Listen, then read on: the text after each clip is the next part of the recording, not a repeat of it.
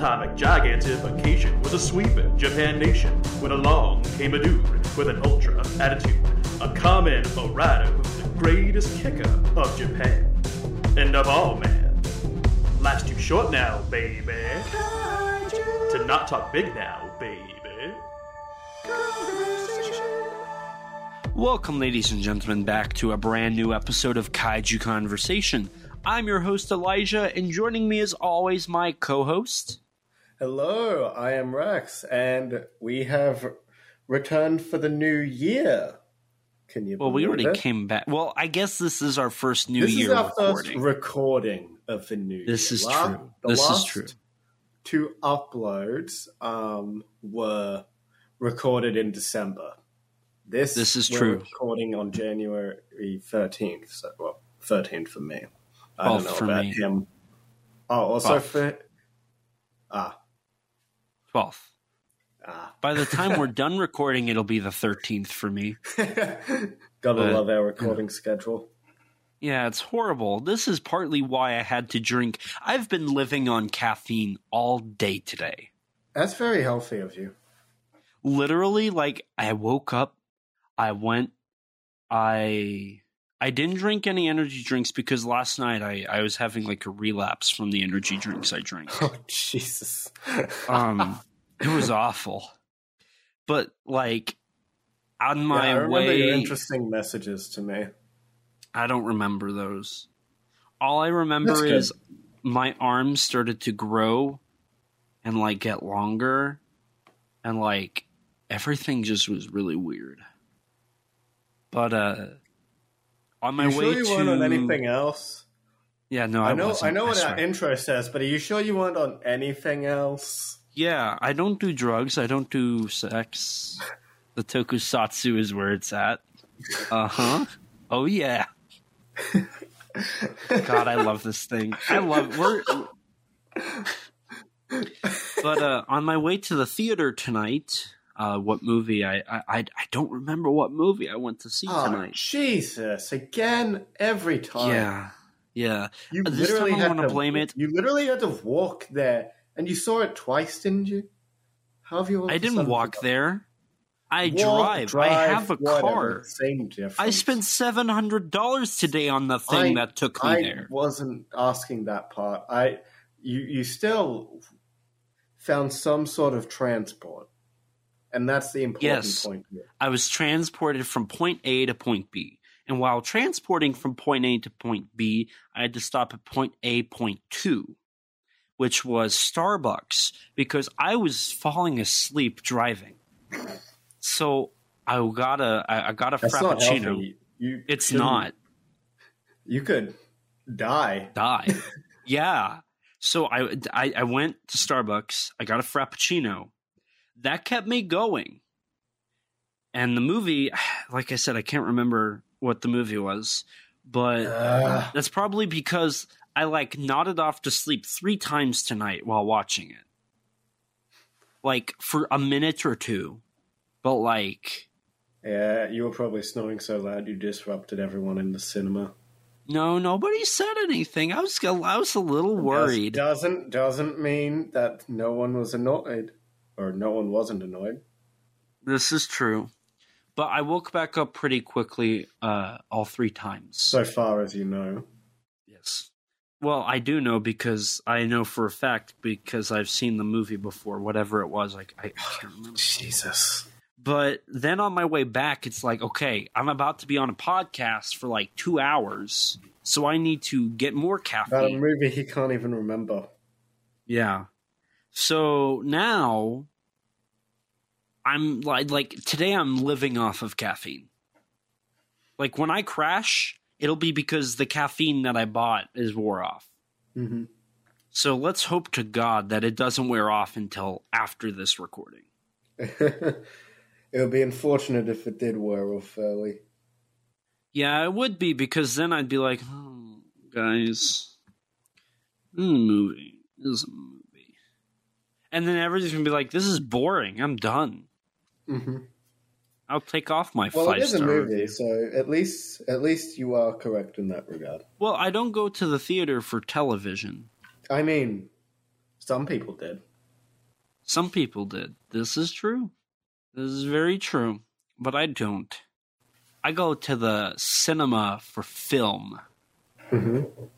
And would you consider this film cinema? I don't know. I gotta remember what we're talking about. But I do know this. Mind here, Jesus. I don't remember how I got this information, but I remember seeing that Shin Ultra Fight, the miniseries that was released, wasn't it right before Shin Ultraman? After. After? That's actually coming to Ultraman Connections, which nobody's been talking about. Which is very exciting because those are really funny. Well, I've never seen them, so I can't wait. And Shin Ultraman is going to be released in theaters again in the United States. Huh. And it's coming to Blu-ray and DVD. Mm. And I'm wondering if Shin Ultra Fight might be included on the Blu-ray and DVD. I heard it's a deluxe edition, so I'm hoping. What I'm most hoping for personally is some of the bonus features on the upcoming Japanese Blu-ray to hopefully get included. You know, I think they should do an Ultraman versus the Nerds bonus feature. And I think what they should do is just... You gotta remember, I'm not American, so I don't have the American Shin Godzilla Blu-ray. So... To me, I barely know what that is. But you haven't seen it? No. Oh, you're lucky. I don't lucky. have it. So, long story short, it should just be Cleopatra Entertainment grabbing like 3 people from like 3 levels of their business. So like somebody from marketing, somebody from the production side, and somebody from like the writing, and put them in a room. And then go grab some comic book artist. Grab Sean Nicholas. I don't know who that is, but go for it. Oh, he's like the main guy for Ultraman Connection. I thought it was Jeff Gomez. Well, he's like the one that's in all the publicity stuff. Gotcha. He was an actor in Ultraman Max. No, he's too high profile. He's too high profile. We got to get somebody like the writer for Mysteries of Ultra 7. Get him. Or just some mega fan. I don't remember their names. Just some mega fan. Just get somebody. Have him bring some Ultraman toys and have him wear an Ultraman shirt, and then have them all just repeat the same thing the mega fan says. Plus other things that they think they know but are actually not true. Oh, nice. And then, include some stills from the movie, and then just say, we love this movie, and we can't wait for everybody else to enjoy it as much as we have. That sounds like a really riveting bonus feature right there. Oh, it transcended time and space. I'm very happy to hear that. Can't wait. Yeah, I went 3 years without watching it. I don't know how I did that. I should have known better. I mean, hey, I've gone about almost 7 years without watching it, so... We got to change that. We'll locate a copy for you. No, I don't want the cover. No. You need to be showered. I already have 2 copies of Shin Godzilla. You need to be showered with this hitherto unknown information that this bonus feature will bring to you. But I feel like we've been talking too much about unrelated stuff. But do you know what we're supposed to be talking about, Rex? Jesus. Well, you see, I heard that the Shin Ultra Fight announcement was revealed. It coming to Ultraman Connection was revealed very, very recently in the cinema. In fact, it was yesterday for you. Yes, it was yesterday. I'm not crazy. I went to the movie theater yesterday. Did you go see Megan? No, I got Knock on the Cabin. I think I went to see that. That's not out yet. What was it? I don't know. I heard Shin Ultraman was coming out. That sounds familiar. Yeah, it should. We've been talking about it for the past 5-10 minutes. You know, that's funny because I'm pretty sure that's the movie I went to see. I feel like it. The movie we're gonna cover today is Shin Ultraman. Yes, that was the movie that I also watched. Can you believe it or not? Yes, we are talking about 2022's Shin Ultraman, directed by Shinji Higuchi. Oh, supposedly not directed by Hideaki Anno. Yeah, which I do want to talk about that.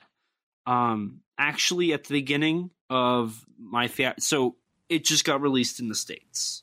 Mm-hmm. I've seen it twice. Once last night subtitled, once tonight dubbed. I don't know how many times you've seen it, Rex. I'm going to guess 3 or 4. I think this was my 3rd time watching it. Yeah, I figured as much because, you'd watch it for the podcast, and then when it initially came out, and then when you had the ability to see it again, I figured it'd be about 3 times. 3, maybe 4. Yeah. So at the beginning of it, they included quite a few little fun things. They did a quiz. They did a quiz that was really basic.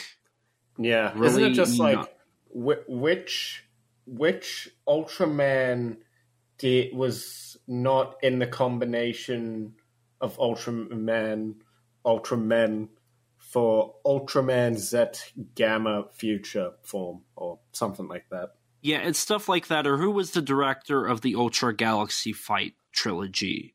Or I wonder if it was Eiji Tsuburaya. Yeah, Shinji Higuchi and I think Tsuburaya were both on there as potential options. Yeah, Shawn Nichols and Koichi Sakamoto. Yeah.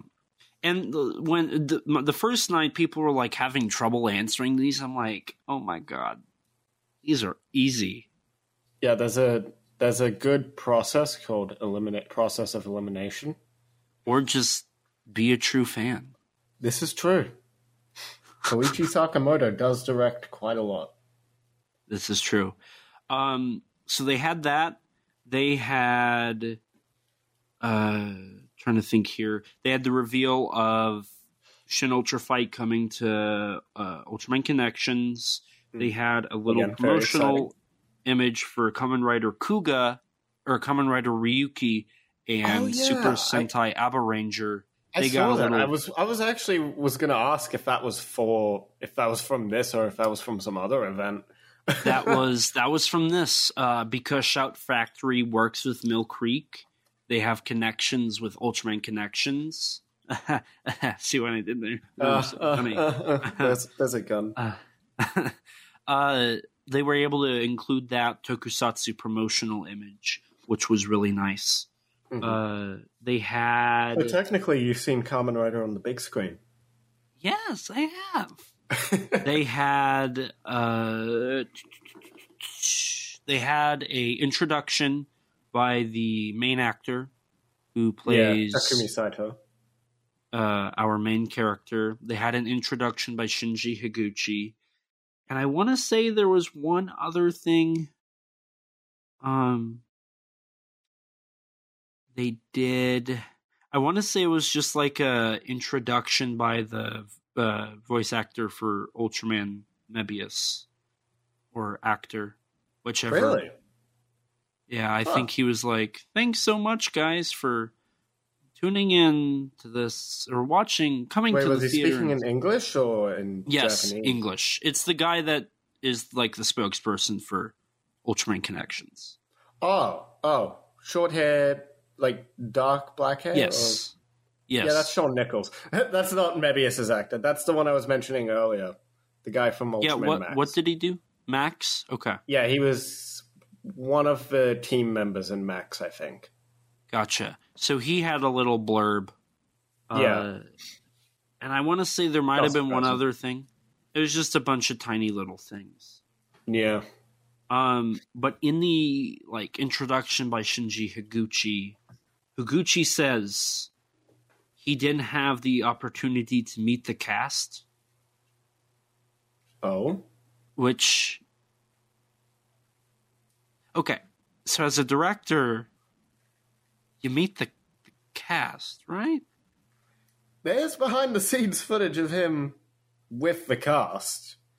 Well, in this, he's because of COVID-19, he never really he never met the cast, but they stay in touch.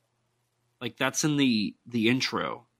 Maybe that's a mistranslation or misinterpretation of what he said, because that's something I was going to bring up a bit later, is that supposedly with the subtitles that were on this release, which were, to my understanding, these are subtitles from Super Riot Productions, and these have not changed since the original festival showings. These are the exact same subtitles with maybe there's one little tiny spelling change in one character's name. That's it. So I've heard there's a couple lines in this movie that may not be fully translated in some of the later scenes. So there's a couple details missing. So perhaps something like that's happened here as well, maybe? Okay. Because there's very clear behind-the-scenes footage of Shinji Higuchi with, Takumi Sato, Masami Nagasawa, and various other cast members in the film. Okay. That makes it sound a little bit better. I saw that introduction twice, and I'm like... It's probably just a misinterpretation or a mistranslation. Okay, good. Mind you, I haven't seen the interview, so... Gotcha. Another thing that I found interesting was in the introduction by the main character actor. Takumi Sato? Yes. He says that Hideaki Anno met him on another film. They didn't talk. And Hideaki Anno is the one that cast him as the main character. You think that was Shin Godzilla, or...? No, it was for another film, he said. Oh, he so didn't specify. Cast him in Shin Ultraman. Film. No, he cast him in Shin Ultraman because he met him on another film. I mean, it's left vague. Yeah, that could have been Shin Godzilla. Okay. Because Takumi Sato is in Shin Godzilla very briefly. Okay. It might have been that film then. But he's Anno's the one that told Higuchi to cast me. Or Anno's the one that cast me and Higuchi went with it. And I'm producers don't really... I mean, Anno was in charge of planning too. Okay, we're just going to say Shin Ultraman was directed by Hideaki Anno. I'm just going to go out and say that. Yeah, it feels like it was ghost directed by Anno. This film, I'm sure Higuchi played more of a part in directing than, say, he did in Shin Godzilla.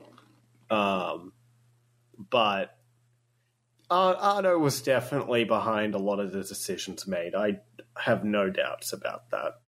Yeah, throughout this film and everything I'm reading and seeing, it feels like an Anno movie. It's Anno.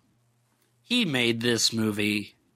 Anno is also the one that pitched them, and I found out that I think he was supposed to direct the sequels if they ever happen. So he wants to direct the second film. In the pitch, so in the pitch at the end of the Shin Ultraman Design Works book, I believe it says that Anno wanted to direct continuation, and then the third film or series unknown. Third film or series. Mm-hmm. But we'll talk about that, I think, at the end here. Mm-hmm. So I just right off the bat, I was like, this is interesting. I am getting more and more vibes that Hideaki Anno just ghost directed this thing. Mm-hmm. Oh, I don't doubt that at all, honestly. Yeah, it particularly just given how close Higuchi and Anno seem to be. mm-hmm. I mean, they first met through through a screening of Anno's Return of Ultraman short film. Really. Yeah, Shinji Higuchi. It was shown at like independent festivals, and Shinji Higuchi went to see it, and that's where he first met Anno. Interesting. And then he ended up working on Evangelion. Yeah, and they just continued being the working. namesake for Shinji in Neva.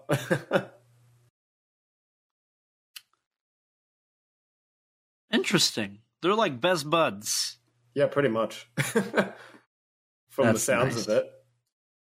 But speaking of best buds, they also co-directed Shin Godzilla together, as we both know. And I found it really funny. Higuchi, in an interview like 2019, 2020, Higuchi said, if you want to see Shin Godzilla 2, go watch Shin Ultraman. And some people interpreted that as, oh, they're connected. And then some people took that as, well, this is like their next Spiritual works. success. So. Yeah. I mean, there's a couple of things in this movie that can, lead people to believe either idea. Well, I took notes down, so I was just kind of going to start in like from the get-go of the film, and then I figured we would just talk through the movie and our opinions on stuff and like stuff we liked. Right off the bat, I thought the title sequence was really cool. How it was that Ultra Q like putty, and then it morphed into Shin Godzilla. That's hilarious because Ultra Q was the original predecessor to Ultraman. Yeah, and I thought it was really funny that Anno and Higuchi did that inside joke that Shin Godzilla was the spiritual predecessor to Shin Ultraman. And then from the title sequence bursts Shin Ultraman, a tokusatsu movie. Mm-hmm. I thought that was great. I loved that. I love the Shin Godzilla joke. I love the homages from the original show. I thought it all was really cool. I remember when the pictures of that leaked as well. Oh, yes. I wish I could have had Gomez, like, revealed to me first, like, then and there. Because I thought that was funny, but I'm going to be honest, I was kind of upset with the whole epilogue. Because, and this is going to be a reoccurring thing, it just runs through it. It's not even like introducing, it's just a sprint of like kaiju appearing, kaiju dying. And just, it is the fastest like introduction I've ever seen. Mm-hmm.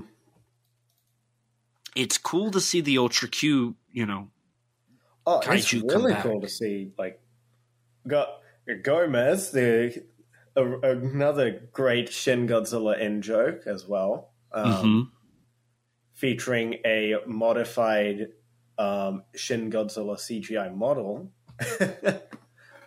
I remember when the theater pamphlet, the day the movie came out, the theater pamphlet photos started appearing online, and everyone went crazy about that. Right. And I agree with you that I wish it wasn't spoiled for me, but frankly, there was no way I was going to be able to avoid it, unfortunately. Yeah. So, what my first criticism in this film is the intro being so fast. What's your take on that? Do you agree? Like, I disagree with that because, like, I don't know. I know a lot of people had an issue with in Shin Godzilla where everything went by so fast, and I can see why people take issue with it. It's not an issue for me. I don't know. I don't mind it. I like getting all the like context of the world out of the way quickly. It's some good, very quick world building and sets us up for where we are. This film is an hour and 52 minutes. I'd say very little of the time in this film is really wasted. Okay. Mm-hmm. And it does also help make this feel, sort of in line with the style of Shin Godzilla and how that was edited. Yeah, in that regards, it like we said, it feels like an Ono film. The Ono editing is very present. Mm-hmm. I don't like. I mean, you have the Onoisms of the text on the screen, the editing, the camera, the use of the camera is very much Ono inspired as well. Mm-hmm. Which is in turn inspired by Ultraman director Akio Jisoji. Mm-hmm.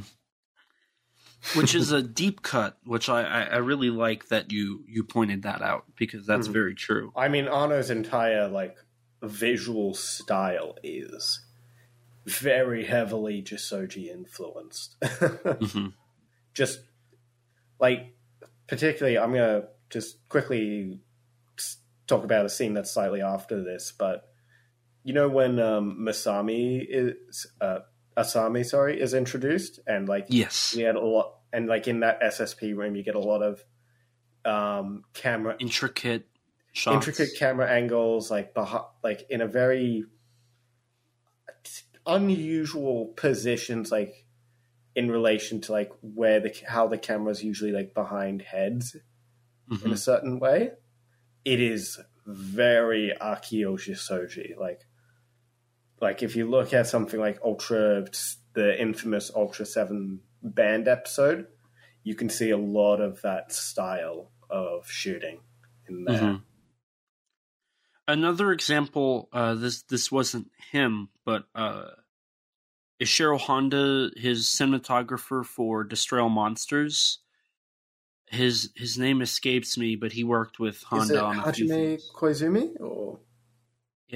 Honda worked with 2 cinematographers. Yeah, there's 2 or 3 he worked with. I know Koizumi is on a fair bit of the Toho Godzilla series. But his work on Destroy Monsters especially utilized the interesting camera angles of you see the heads through through objects. Through objects, yes. Mm-hmm.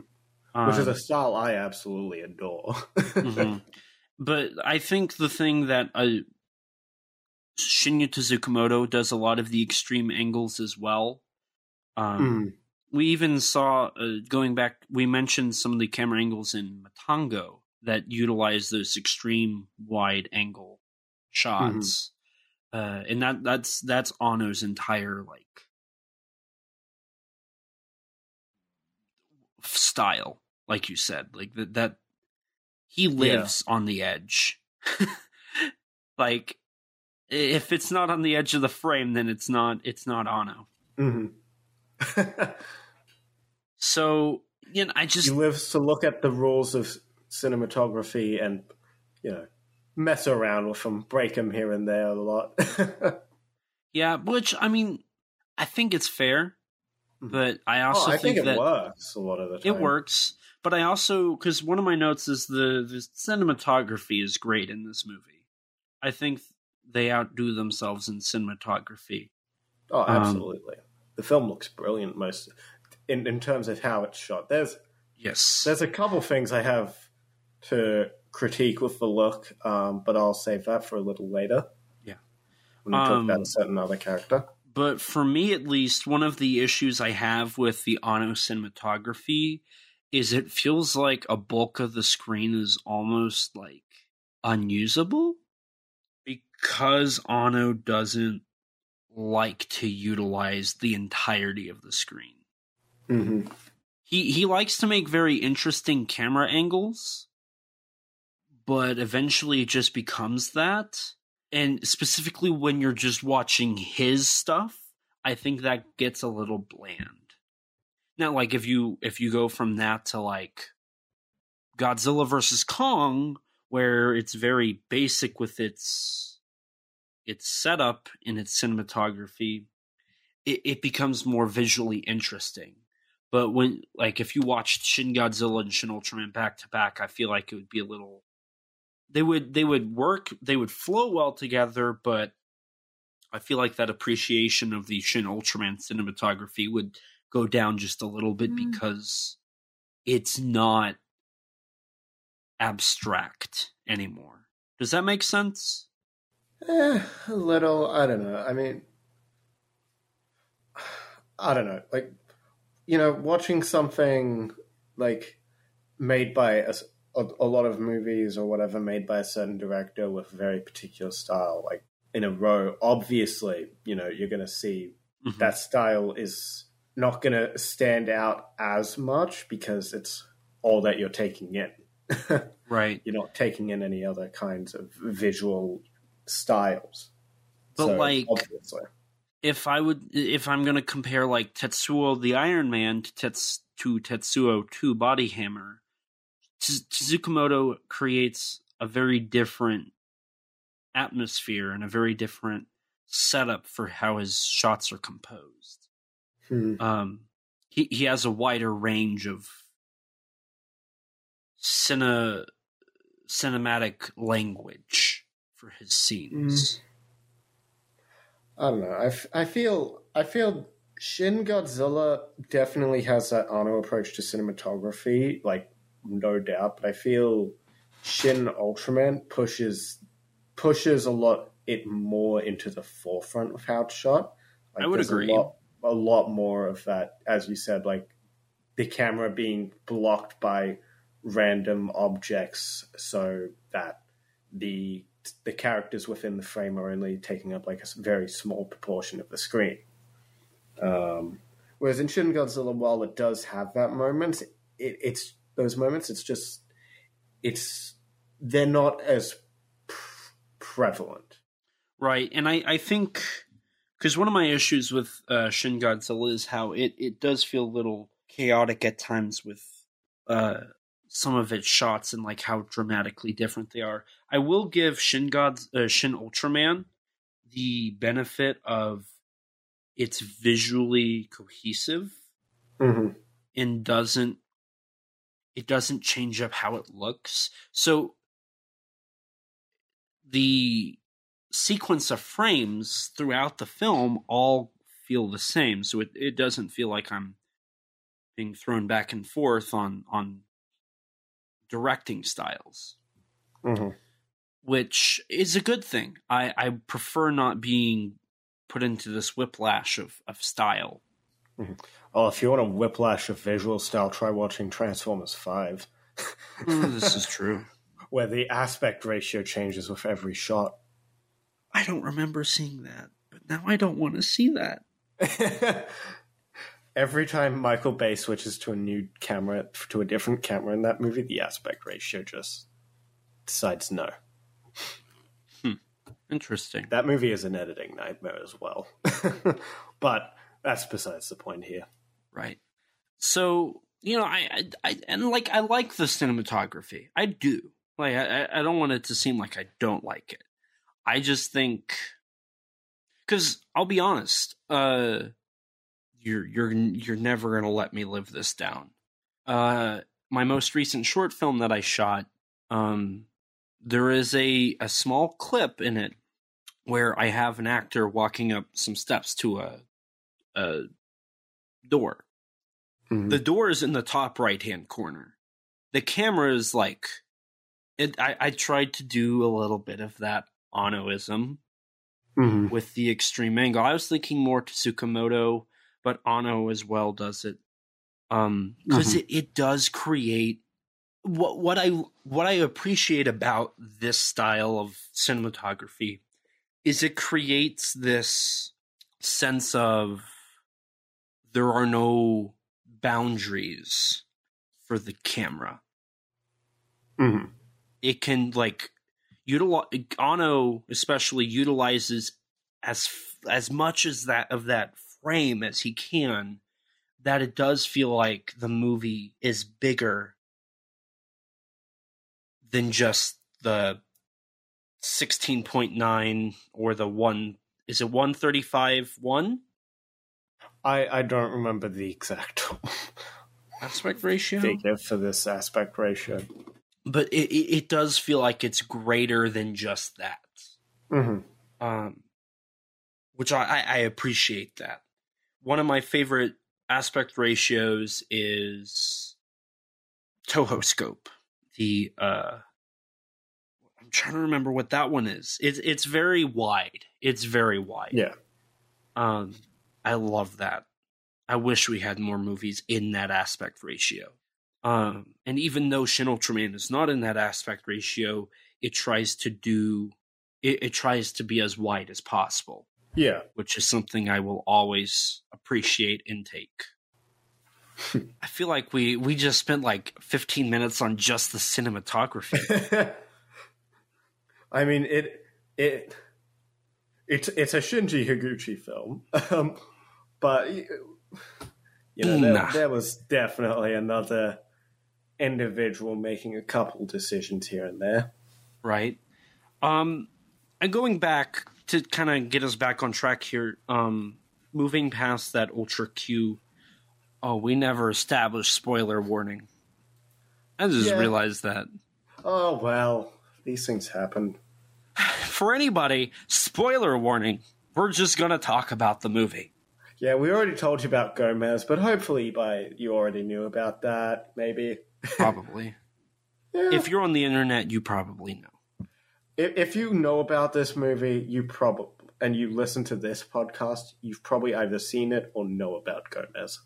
Yeah. I wanted to jump into the first piece of the film, which is Naranga. Okay. Yes. Naranga looks great. I love his design. He does. Watching it a second time, I was like, man, this is actually a really good, update. Oh, yeah, no, definitely. He's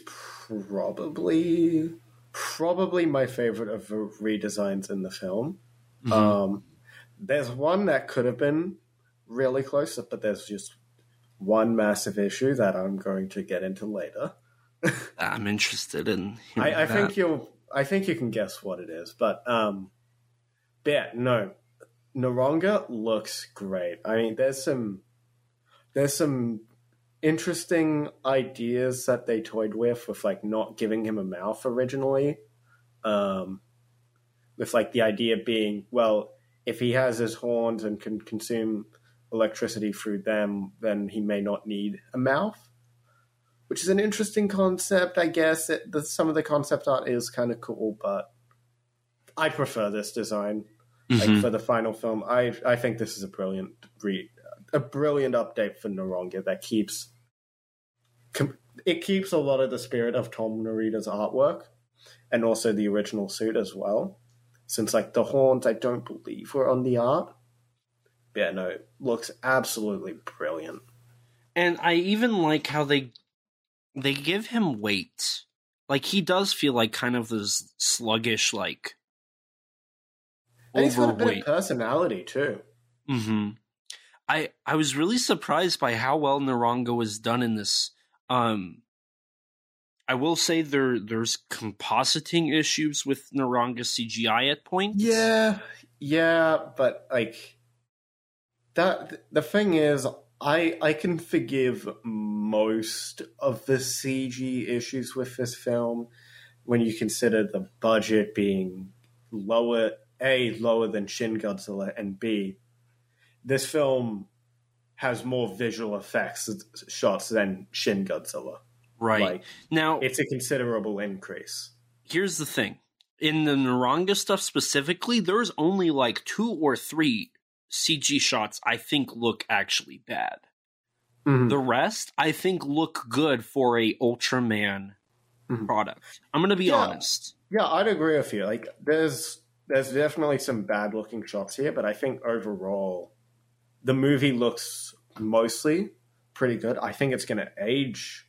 I think it's at risk of aging the worst of like this Shin Godzilla, Shin Evangelion, Shin Ultraman, Shin Kamen Rider, Shin Japan Heroes thing. I think so far this one is looking like it'll probably age the worst visually. But I still think for that, it still looks pretty decent. Yeah, and like I'm trying to stay on Naranga because I have opinions on each special effects sequence. The thing about Ultraman is this is Shin Ultraman, so I'm gonna base it off of the original show. I know that stuff like Ultraman Nexus or Ultra Q, the movie, like there's Ultraman stuff out there that is really good, like really good visual effects and physical effects. Yeah. The original Ultraman is not on par with Godzilla. I'm just going to be honest here. It's not on par. It's obvious it's cheaper. Ultra Q looks better. Mm-hmm. But I mean, even then, they still had to reuse some stock footage from Rodan in an episode or two because Eiji Tsuburaya himself wasn't happy with what his crew had put together for one of the destruction scenes. Mm-hmm. With the kaiju Larugus, the big bird that appears at the beginning of Shin Ultraman. Yes, in Ultra Q specifically, right? Yeah. It's during the Ultra Q prologue bit of Shin Ultraman. Yeah. Which I didn't care for that design, I'm going to be honest. I was like, ooh, that's kind of ugly. It looks awful, too. I wasn't a big fan of it, but it's whatever. That's an example of bad CG, too. I think that just looks horrible in the film. Supposedly, that model might have been designed by Anno himself. Supposedly. I'm not quite sure. Honestly, at this point, I feel like Anno might have just done one of everything. From what I understand, Anno was less hands-on with this film because he was too busy to be the full-time director, but was as hands-on as he possibly could be. That's my impression of what happened. He was like, I'm not going to take credit, but I'm going to fanboy over this and do everything. I'm going to play Ultraman. And he did. In this scene, too. Oh, this was Ultraman in this right here? So when he uses the Specium Ray, that's Anno. That's Anno's motion capture. Because there's behind-the-scenes footage of him doing those movements. Interesting. Well, that's good to know, because I was curious on what part of this film that Anno worked on the motion capture for. I'm not sure about any other scenes, but I just know this part Anno definitely was the mocap actor for. Gotcha. But I thought throughout this sequence, Naranga looked great. When he attacks the power station, I think that's an example of him not looking good, but that's because the animation is way too fast. It's too fluid? Not fluid. I'd say that it's the opposite. It looks almost like I can't think of a better word. So the word that's just coming to my mind is jolty. Choppy? Choppy, I guess, because he's going. It looks like he's going from key pose to key pose. Yes, rather than a natural movement. Yes, and I didn't like that. Specifically, that scene I thought was the worst of the Naranga sequences. I think a couple of the shots afterwards look fine. It's just that first shot of him hitting the power plant that was where it was most noticeable. Mm-hmm. And I love his invisibility in this. I think it's great. And they changed it up from the original because he goes invisible after powering up in the original. But in this one, they reverse it, which I think is a cool, change. I think that's interesting that when he powers up, he's not invisible. Mm-hmm. And that when he's invisible, he's basically immune to anything shot at him. Until he isn't. right? And this is also where we're introduced to our main characters, the SSSP. I'm going to call them the Science Patrol. I don't They're feel not like called that saying in this film, but it's the same thing. yeah. The Super Special Science Patrol. That's what Super Special Science Patrol. The SSSP. So we're introduced to them. We have our nerd. All but one, at least. All but one, yeah. Yeah. We have our leader. We have our nerd. We have our strategist. Shinji. And then Shinji. No, Shinji's the strategist. The girl is the Yumi, I think her name is. She's a biologist. Okay, so our nerd, biologist, leader, and strategist. Okay. Yeah. Then we have the commander, who's not on site, but he is shown through phone calls. Yes. Now, even though the actors do a great job at their characters, I don't think they're as memorable as the original. But we'll talk about that, I think, as we continue to go through the film. I think that's fair. Yeah. Because there's also. I would like to see more of them, honestly. So, we're kind of thrown into the situation with Naranka. They have quickly set up kaiju are invading Japan. Establishing that this is just kind of normal at the moment, and this is relatively mundane for them. Yeah, and then that's it. Like, we're just thrown in. Naranka's here. And I think it's funny how they're like, how do they come up? Throughout the film, the script is clearly a bit more comedic.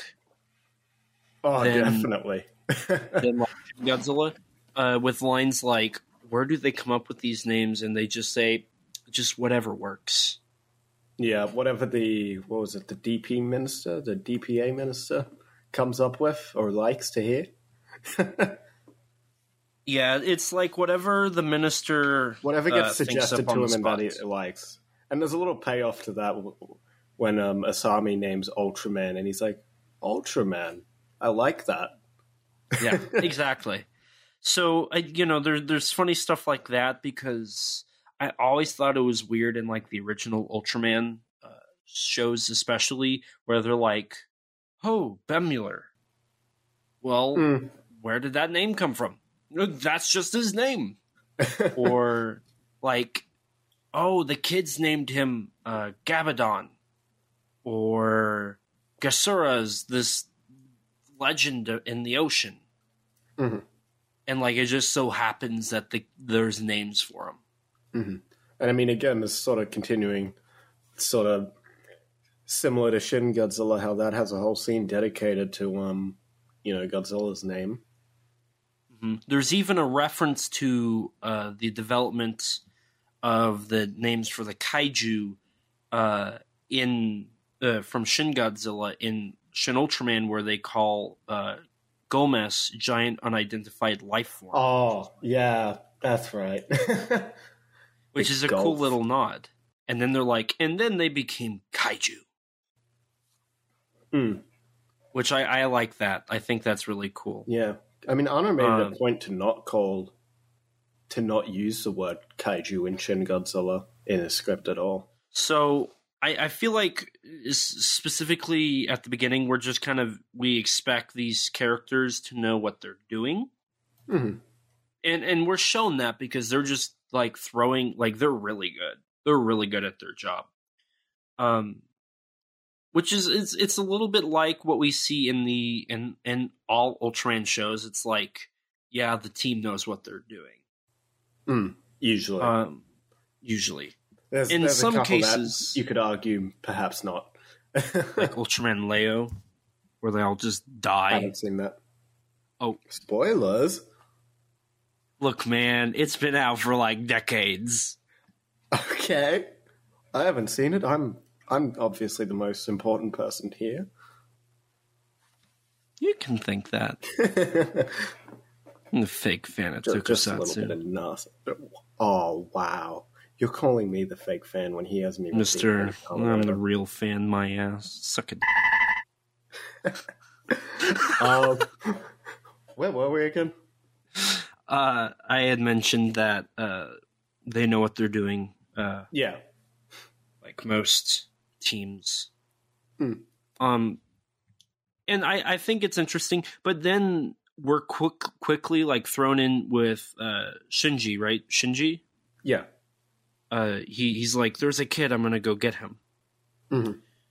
And I guess it's somewhat like Shin Hayata. I kind of wish they would have kept the name Shin. I think that's hilarious, but they didn't. Yeah. I don't know. I'm indifferent to changing the names. It's like, whatever, you know? Hmm. And it does establish this as its own Ultraman, which is good. That's true. That is true. But when we But, get like, to the part, obviously we've got like Hidetoshi Nishijima who plays like Captain Tamura. Obviously he's meant to be Akiko Kobayashi's Captain Muramatsu from the original, you know. Blah, correct. blah, blah. Masami's meant to be Fuji, Shinji, Hayata, etc., etc. Hmm. Though nobody reminded me of Ito, Ide right? or Arashi. I feel like Taki, like the nerd guy, I feel like he's meant to be Ide. Because, I mean, he even goes through a sort of similar arc to Ide. Like, with him losing hope and losing faith in, you know, humanity's ability to fight the monsters and the aliens. Mm-hmm. And then which is something that does happen with Ide in the original series, where he feels like all his inventions are useless because, you know, Ultraman can do it. They're just a small, insignificant species that can't help. This is true. But I'll agree that the resemblance is less. The inspiration from them is less obvious. Both Ide and Arashi. And I think the hardest part there was Ide is like iconic. Yeah. Specifically because the actor. He did. Oh, absolutely. He does an amazing job as Ide. And he has fun with it. Yeah. R.I.P. to him, though, seriously. I was going to say, he passed away this year, was it not? Or this last year? Last year, I believe, yeah. I think Arashi's actor might still be alive, alongside Fuji and Hayata's. Yeah. Yeah, because every Ultraman host is still alive. Huh. I feel like there's one that isn't, but I could be wrong. I feel like they're all... I know all the Showa ones are still alive. I thought Taro was dead, but maybe that's just because they replaced the actor. I don't remember. Did? But I didn't know that. in like modern shows, they don't use his voice actor. Huh. Interesting. Now, while we're talking about the cast, obviously Ben Furuya comes back to do motion capture for Ultraman. And Hideaki Anno comes back, technically, and does motion capture. It's the return of Ultraman, you could say. So funny, so funny. Do you want my gun? Don't quit your day job. Do you want my gun? Was there any other actor in the film that was like alumni Ultraman? Not that I could tell. There's no specifically Ultraman alumni. There's some Shin Godzilla alumni in the cast with, you know, obviously Takumi Saito and what's the actor's name? He's like he's the guy that supports Rando Yaguchi in Shin Godzilla. Yes. And he plays a government man in this. Him being a notable character in the second half of the film. But yeah, in terms of Ultraman alumni, there is, in the crew, we have Sadao Izuka, who did optical effects. Mm-hmm. So he did Ultraman Specium Ray in the original series, as well as even up to Ultraman X in 2015. Yeah, I remember when I heard that, I was like blown away. I thought that was amazing.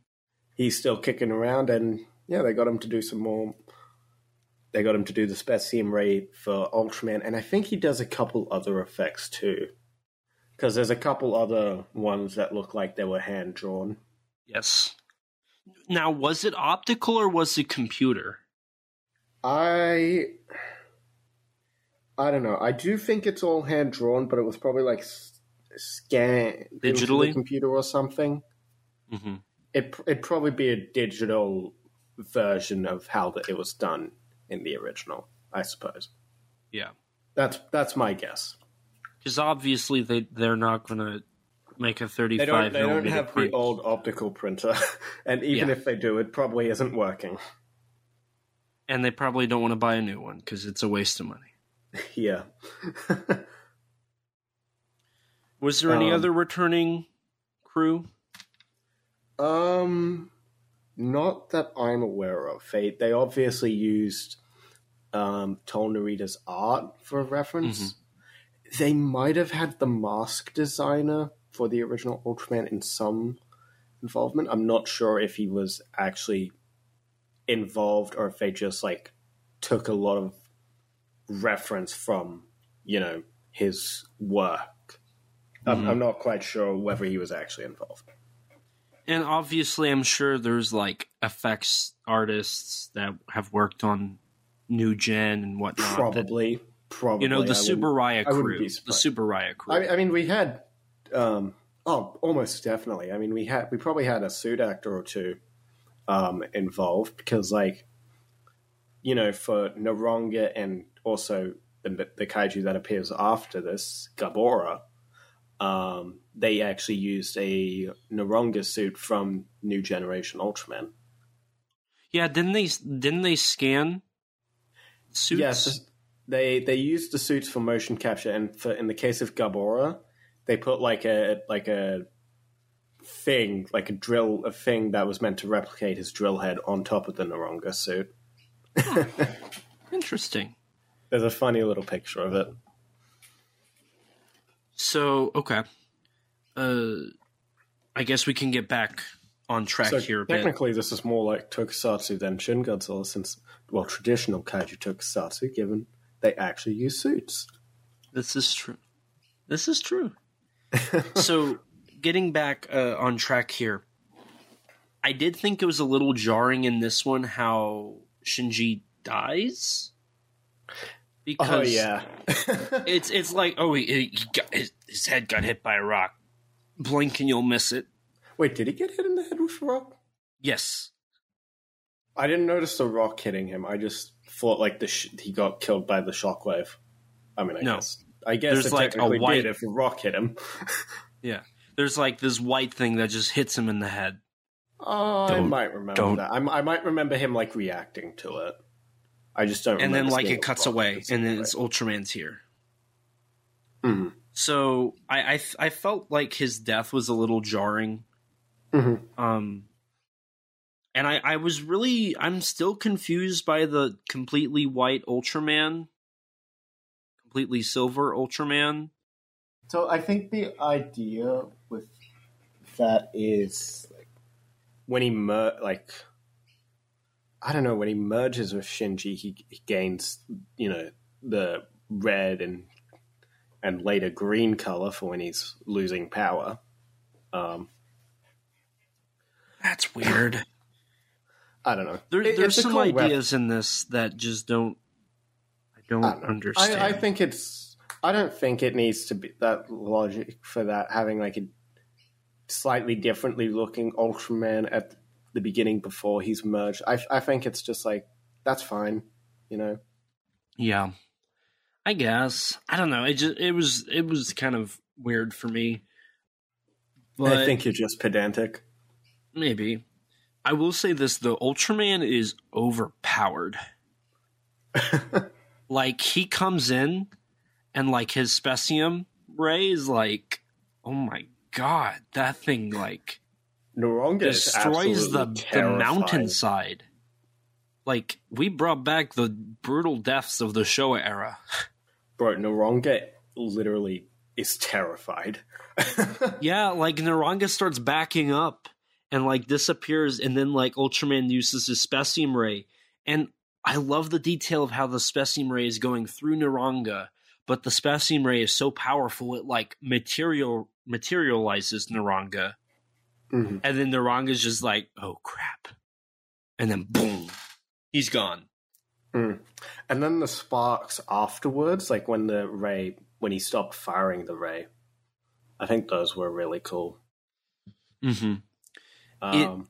Apparently, from the looks of so like there's a sketchbook from Shinji Higuchi. It looks like we were actually supposed to get a slightly longer fight between Ultraman and Noronga, interestingly enough. But I wished, and I'm just going to establish this now. I don't like how short every fight is in this film. Oh yeah, they are very short. Even the best fights in the movie, like it feels like they begin and end. I don't think any of them are bad. I actually really like them all, but I'll admit I would have liked them to be a tad longer if possible. I like most of the fights. This one I liked. I enjoyed Noronga's personality, and you kind of end up feeling bad for Noronga because he kind of gives me puppy dog vibes at the end. Yeah. I mean, it is a kaiju made out of Baragon, so... This is... that is true. That is very true. And I loved how they brought back the old sound effects, but are they in stereo? Or are they still mono? I don't know. I don't know. I know the music is on new recordings. I have in here, I love this score. I put that in my notes. The score in this is great. Oh, absolutely. And it's used, it's used surprisingly sparingly, I noticed on rewatch. Because there were a lot of scenes that it's just the characters talking without any music. But yeah, no, the re-recorded soundtracks from I think it was the London Symphony, I forget what they're called. Yes. Where they did the Ultra Q and Ultraman themes. Those sound absolutely brilliant. Mm-hmm. Like this scene, we've got a lot of themes from like the original Bulton episode. And then we had the Ultra Q theme playing at the very beginning. Yep. Which sounds amazing. Yeah, no, I was really surprised with how well the score was, and I love the sound. Unlike Shin Godzilla, I feel like the sound effects in this blend better. I want to say they're in stereo. I don't think they're mono, because it feels like they're mixed in properly. At least to me. That's how I feel they are. Unlike Shin I never Godzilla, had a problem with the Shin Godzilla ones, but it's been a while since I've seen that, admittedly. So, but yeah, no, one thing, maybe we've been giving Arno a bit too much credit. One thing that I wish wasn't a decision he made in Shin Godzilla was, as much as I love hearing those classic Ifukube score, I would have liked to hear Shinji Higuchi's renditions of them. Shiro Sagisu's renditions of them. I agree. I think it was in my opinion, it was the wrong decision to replace those with the very original tracks. Because they're all in mono. Have pointed out, yeah, they're not the greatest of audio quality. But here, and I think this is a great example. New renditions, and they sound amazing. They do. And then I love at the end. Sorry, do you want to keep talking about the music more on this part? We can bring up the music a bit more later. I just wanted to establish at the end of the Naranga fight, I love their Ultraman taking off. The flying in this film is perfect. They capture the Showa flying to a T. Oh, absolutely. And I love how he breaks the sound barrier, and you see it in the first takeoff. I thought that was really well done. That being said, I do not like a silent Ultraman. It's weird. I know a few people have had some issues with that, but honestly, I'm going to be honest, I did not notice it until people pointed it out to me. Oh my god, I was waiting for the shwa! And then he just jumped, and I'm like, what happened? I was like, disturbed. This is like, what are you doing? He has to go shwa. He doesn't make a sound. And that's horrifying. I feel like that adds a bit to the horror of Ultraman that's present in this movie. Oh yeah, this first scene doesn't make him out to necessarily be a hero. He is the imposing threat. And the fact like when that you see him walking to Naranga. Yeah, it's like this he's an impending doom in this. And it just I don't. The development of Ultraman throughout this is really good because of the fact that initially Ultraman is like kind of scary. He's this silver giant you've even got the scarier face with the A-type, which is a nice touch. Yes, I agree. I agree wholeheartedly with that. Nice little bait and switch in the trailers as well. Was it different in the trailer? Yeah, because they showed the C-type, and they show him with the red. That's right. They do. That's why it looked different. Okay. And then after this, like they start trying to figure out Ultraman. And then they just kind of jump to Gabora, if I remember correctly.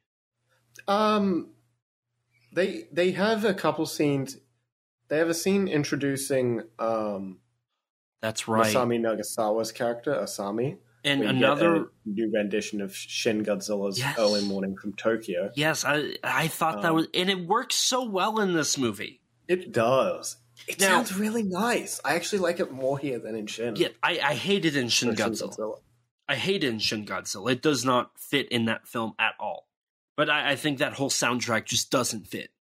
You're wrong, but whatever. But in this, I'm like, this is perfect. This works. This is nice. And I love the track they play afterwards, too, called Break Down the Body, which I swear, it sounds... I don't know if it actually is in Eva, but it sounds exactly like something that would play in Eva. I mean, it is Shiro Sagisu. I was going to ask, did Shiro Sagisu do the score for Shiro Sagisu's done every Eva soundtrack. So, yeah. Well, they didn't do Cruel's Angel's Thesis. Well, no, because of actual, like, I don't know which company did Cruel Angel's Thesis or Fly Me to the Moon, but whatever. It was just Cruel's Angel Thesis. It's Kino. This is true. But, yeah, because I know Shin Godzilla used, like, an instrumental version of an... It uses an... Well, yeah, there's obviously that, but it also used an instrumental version of an unused track from Eva 3.0. Oh, really? It's like around the same scene as Early Morning from Tokyo. Like there's a close-up shot of Rando Yaguchi, and there's like this sort of somber toned music. I wish I could describe the scene more thoroughly, but it's been a while. It's okay. We're not. This isn't our Shin Godzilla episode. This is true. This is very true. But yeah, no, I think these two scenes with Asami and introducing Shinji Ultraman are also very good. Very funny, too. I love it when, like, Shinji, you know, he's got this pile of books, putting up a little wall between him and his understanding of humanity. Maybe I'm reading too much into it, but whatever. And just his whole first conversation with Asami on what do I call these people around me? Mm-hmm. It's a very funny scene. And just his awkward reaction when he's looking around. Right? But I love the fact that, like, Ultraman has to understand, like, Ultraman's learning. Yeah. That's amazing. I love that idea. That's a great idea.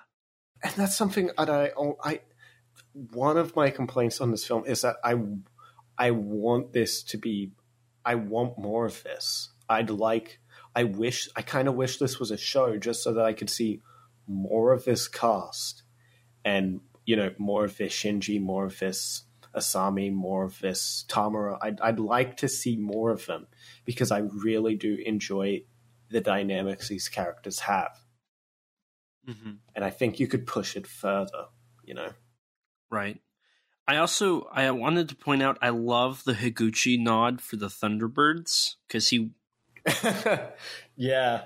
It's subtle and you have to be, like, in the know to get that, but I thought that was hilarious. I thought that was really cool. Yeah, you've got, what was it, Thunderbirds, what's it called? The one from Star Trek. The Enterprise. Yes. I think there's even I think there might even be like a Gotengo or something there. I don't think there is. But yeah, I love, and I love the build up to her reveal. Yes. Agami? What's her name? Asami. Yeah. I loved her reveal. Like, I don't know why they built up her reveal, but I thought it was cool that I think it works well. Yeah. And then we also get the reveal of the Ultraman or the SSSP, their phone. I was a little disappointed.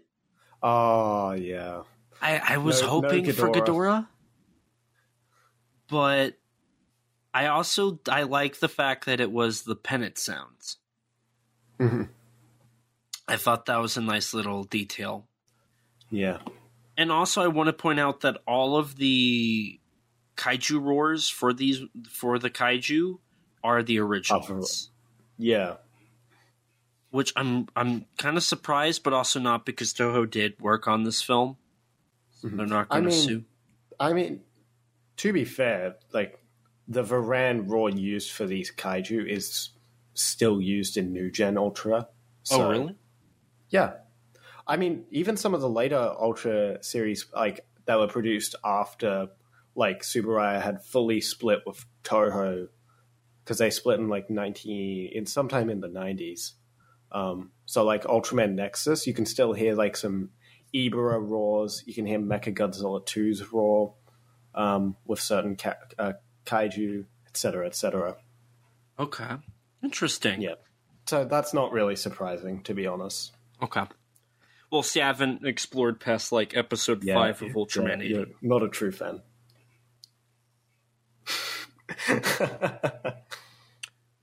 The political sentence is continuing. The political comedy I also thought was funny, because in between Naranga and Gabora, isn't the line, it must be nice to be a dominant country? I love the bit where, so in the in the Gabora fight, before Gabora has come on top of, like, onto the surface level, because he starts underground. Mm-hmm. So they bomb him with stealth bombers. And there's a joke about where the guy who, not the Captain Tamura, but the guy who actually runs the SSSP,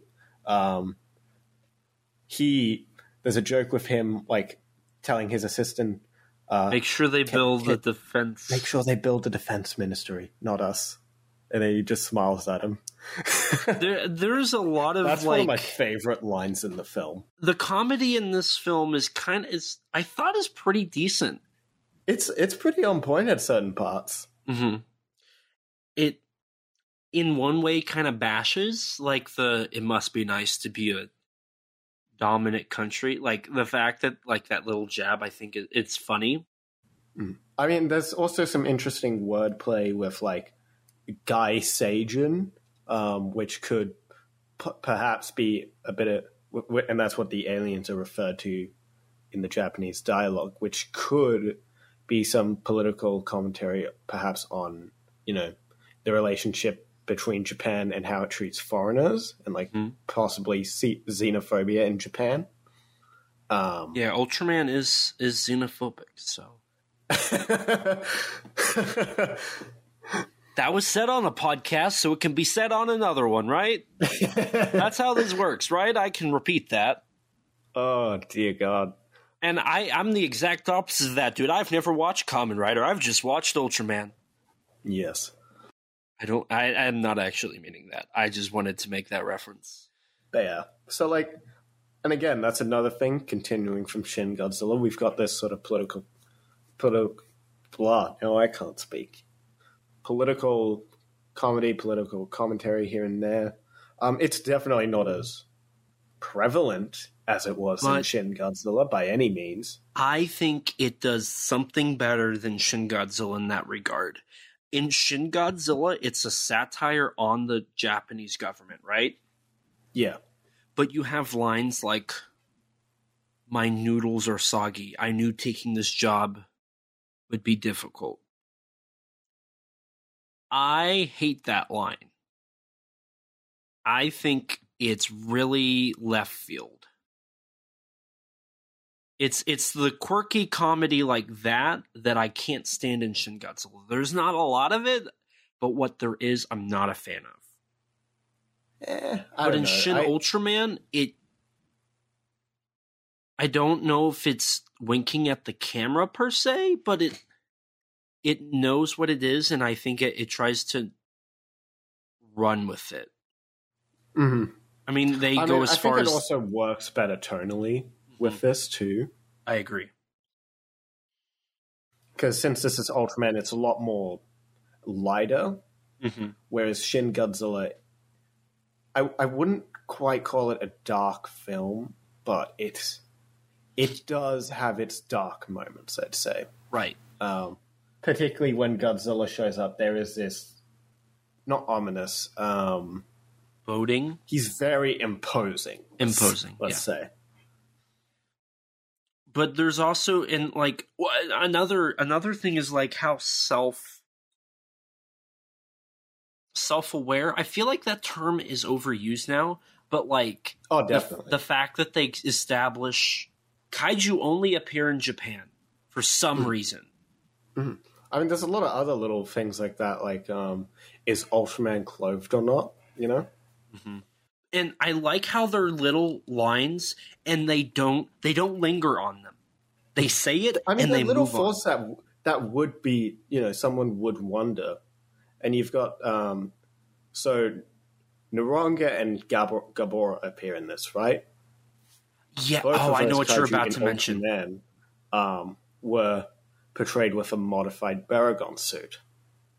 Now, during the Ultra Q section, the prologue, we get a brief appearance from Pagos, a kaiju from Ultra Q that was the first of the kaiju to be modified from the Baragon suit.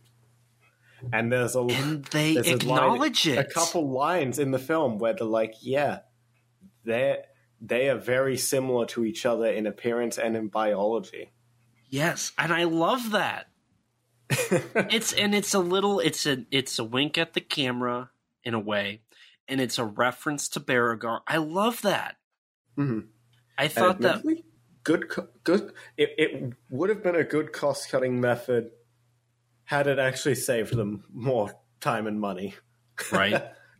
Which it only did for Pagos.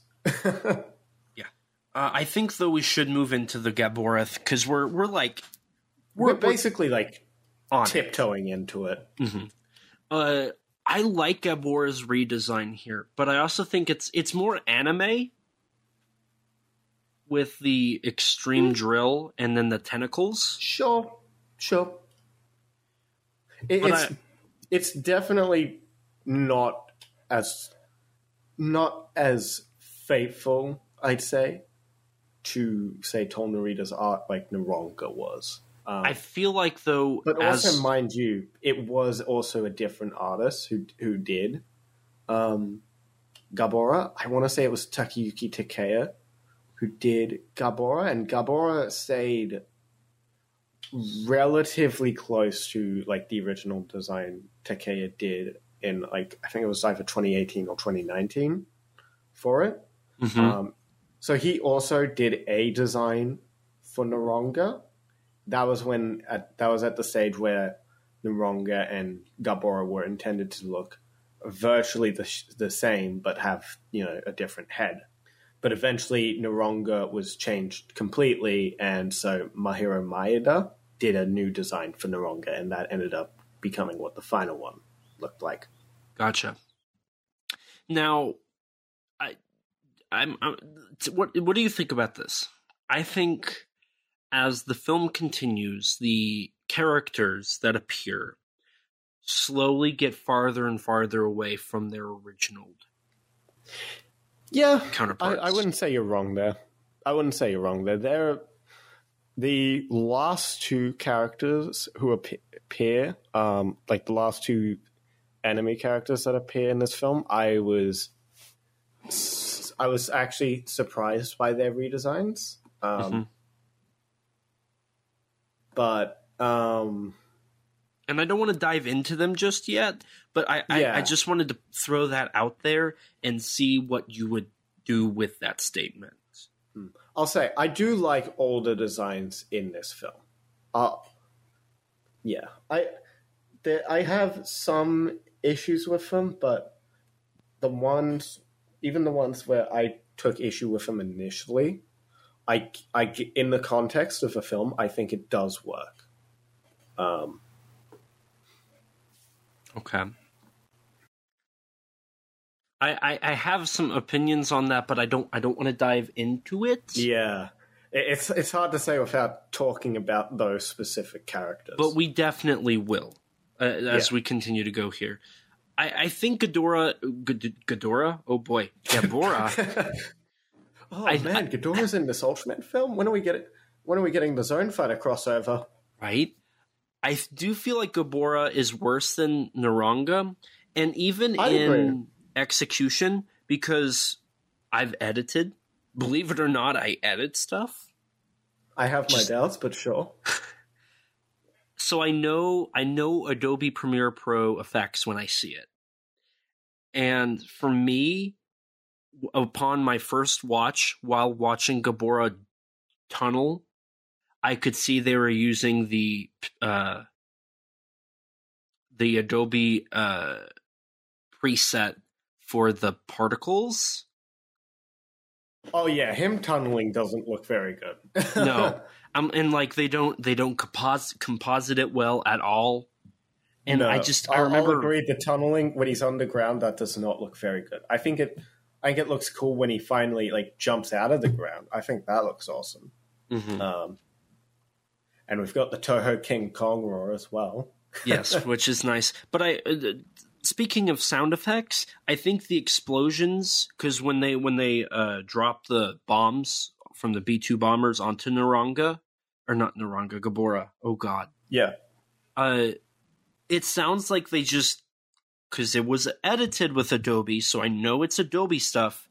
It sounds like they just put that that explosion sound effect and then like cut it and then put the next one and then cut them short. And it just sounds like they just repeated it over and over and over. I'd have to look at it again. You honestly could be right. I'd have to look at it again to be sure. But like, at least for me, the Gabora fight started to show, I don't know if it was rushed or what, but the editing process, I think, on the effects side, starts to, like, the Gabora fight, to me, stands out as, there's two fights in this movie that I feel like the effects just don't work. And the Gabora fight's one of them, for the specifically the sound effects for the explosions, the tunneling effects for Gabora, and then the Ultraman flying kick. Oh, what? That's the best moment in the fight. It looks weird to me. It's so weird to me. bro, it's literally that moment gets the best reactions from everyone. I swear. I just remember thinking, okay, that's a little weird. And I only say that because throughout the film, we do get some of those Ultraman spinning moves, and they work better in those than in the kick. And I think it's just the animation. It almost reminds me of... I'm thinking of a superhero movie. Like Vision. Vision from the Marvel films. How Ultraman gets up and, like, you know, gets back on the ground. Except the animation's a little less fluid, and it feels like that keyframe, like point A to point B, not natural. That's kind of how I mean, I'll agree, like, the bit, like, just, like, the few seconds after the kick, where he's actually, like, landing on the ground, I'll agree that doesn't look the greatest, but I love that spinning kick. That's hilarious. I like the idea, I just feel like the execution isn't there. I don't know. I think it's one of the funniest moments in the film. And see, for me, I get it, like the funny, the comedic stuff, but for me, I'm pretentious. I'm pretentious. I want cinema. I want serious stuff. And I was talking with Nathan about this, and it goes to my whole gripe with modern kaiju, which is the idea that you can't do a kaiju film without laughing at it. Mm-hmm. I mean, here's the thing. I think I can agree with you there to an extent, but I feel like this is an Ultraman film. This is a not quite a remake, but a reimagining of the 66 show. I feel like not having comedy here, I don't feel it would capture the spirit without having some of the comedy. But I don't know if it was played as comedy in the original. I mean, there's... The human stuff, yes. And I think the human stuff works. Mm-hmm. The kaiju stuff, though... And to that, I want to point out, I haven't seen it, so I can't really comment on it, but this is what Nathan pointed out to me. If we're talking about Ultraman movies that want to take the original but reimagine it, Ultraman the Next does not go the comedic route whatsoever. I don't know if you've seen... Oh, yeah, no. Absolutely not. It's pretty just... It plays everything pretty straight in that movie. I feel like Ultraman the Next is the antithesis to Shin Ultraman. Sure. Just from what I've heard. I wouldn't necessarily disagree there. I mean, Ultraman Nexus is very different because whereas Shin Ultraman is a collection of like different stories or different episodes, Ultraman the Next is very much like is pretty much an entirely original take on like the first episode of Ultraman, sort of. Okay. In a sense, because you've got Ultraman, and you've got your one monster, your new version of Benula, both coming from like space pods that go to Earth. One of them crashes with a pilot, etc. He becomes Ultraman, etc. I haven't seen it, so you just spoiled all of it. Oops! Hey, I haven't spoiled I haven't spoiled much. I only told you about like the first 5 minutes. Oh well, I guess we're even now, right? Yes. Okay, good. So I don't know. I like to keep things semi-straight, which is one of my gripes with modern kaiju. So when they try to make I would agree with you for any film other than this one, I feel. See, and I like the idea of keeping it like the lines throughout the film that the humans say that are like, that's funny. In the film, it's not funny. Mm-hmm. Like they play it serious. They're very enduring. And I think I like that. I like that a lot. So that's just kind of my take on the comedy. And I think the kick in just the Gamora fight, I think, is the worst of it. Yeah. Outside of that, I feel like they do a good job at keeping it all pretty straight. Hmm. But I also thought it was cool with the whole nuclear warning. Yeah. That was something I mean, wasn't that also expecting. that adds some good tension to the sequence as well. Right. And then the establishment from the Ultra Q stuff comes back here, and then like we get more, which I think is a nice little payoff. And then it's fun when Shinji disappears to become Ultraman, and when how he just walks away. Yeah, and then Asami's confused by it, and then she's even more confused when he just shows up after Gabora's been defeated. And then even Tamara's like, I don't know, man, he just went. Which is a nice little callback to the original show, because Hayata would just disappear. Yeah, and no one would question it when he showed back up. Mm-hmm. So, and from here, I feel like I'll explain my overall opinion on this at the end, but from the Gamora fight, I feel like it starts to become a bit of a mess with its pacing. I don't know. I'll agree. The pacing of this film is very unusual. I'll agree with that, but I don't take any issue with it. Honestly, I think this film is pretty much kind of a breeze to watch for me. My first watch, I sort of took some issue with the pacing, but afterwards, every subsequent time I watched it, I didn't take any issue with the pacing. I thought it was just a fun breeze. See, I will say that the film is easy to watch. It's an easy watch. But I don't think it's probably the easiest Ultraman movie to recommend to someone to an outsider up to the Ultra series as well. For me, the fact that it's an easy watch is not good entirely. It's kind of good, but there's also an issue with that. And I'll talk. I want to hold off on that till I get to like my final thoughts. Okay, but I do think the pacing here, because both Gamora and Naranga are very quick. Yeah, I mean the Naranga section's only like maybe 10 minutes, and that's including the Ultra Q prologue as well. Mm-hmm. And then Gabora's probably 10 minutes too, 10, 15. It's about 15 or 20 if you include like the bit with Asami showing up. Sorry, I keep getting tripped up because Asami's actress is named Masami.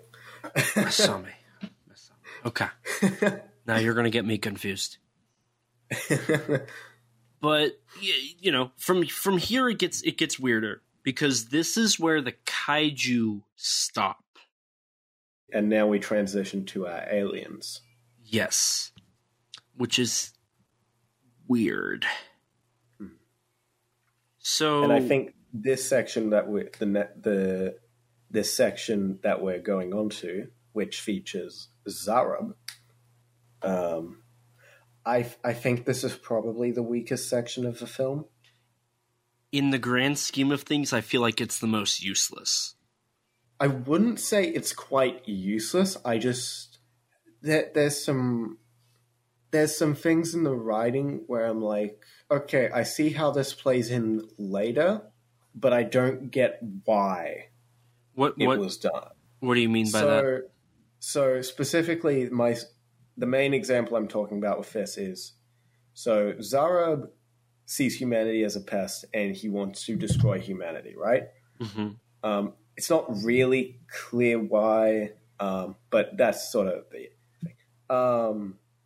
Zarab needs to get rid of Ultraman, and then so he can so that he can pretend to be Ultraman and through some sort of convoluted set of events lead to humanity destroying themselves, pretty much.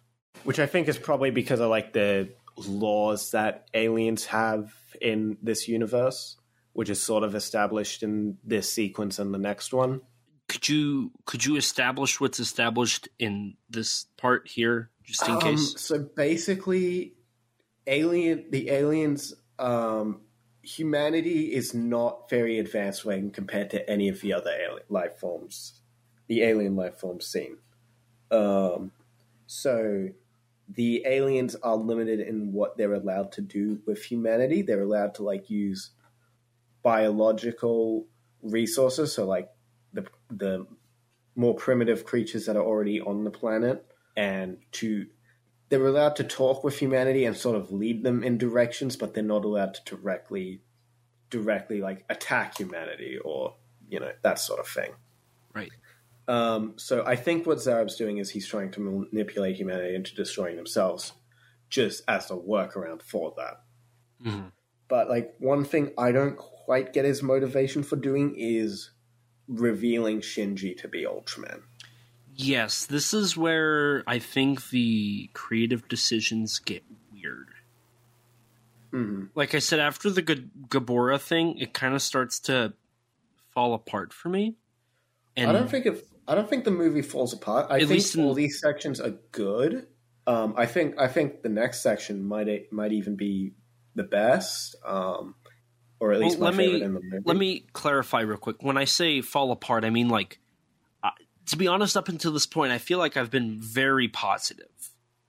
Mm-hmm. I feel like up to this point, you would think I really like this movie. Yes, but during this section, it's where my opinion starts to degrade.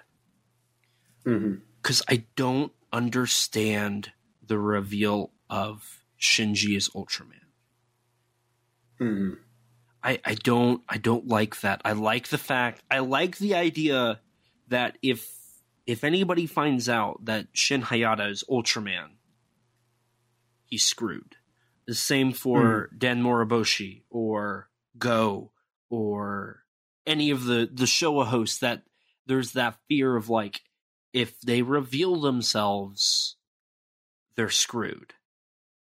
It's like a rule that they can't reveal themselves.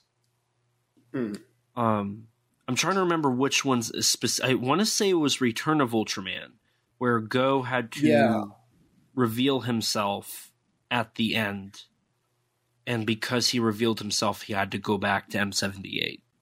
I think that might be Ace. Yes, that's Ace, because Go just got depressed and basically was like, I give up. Go just left on his own accord. But I think it is Ace. Whatever the kid's name was. Yeah. Yes, it is Ace. Yeah.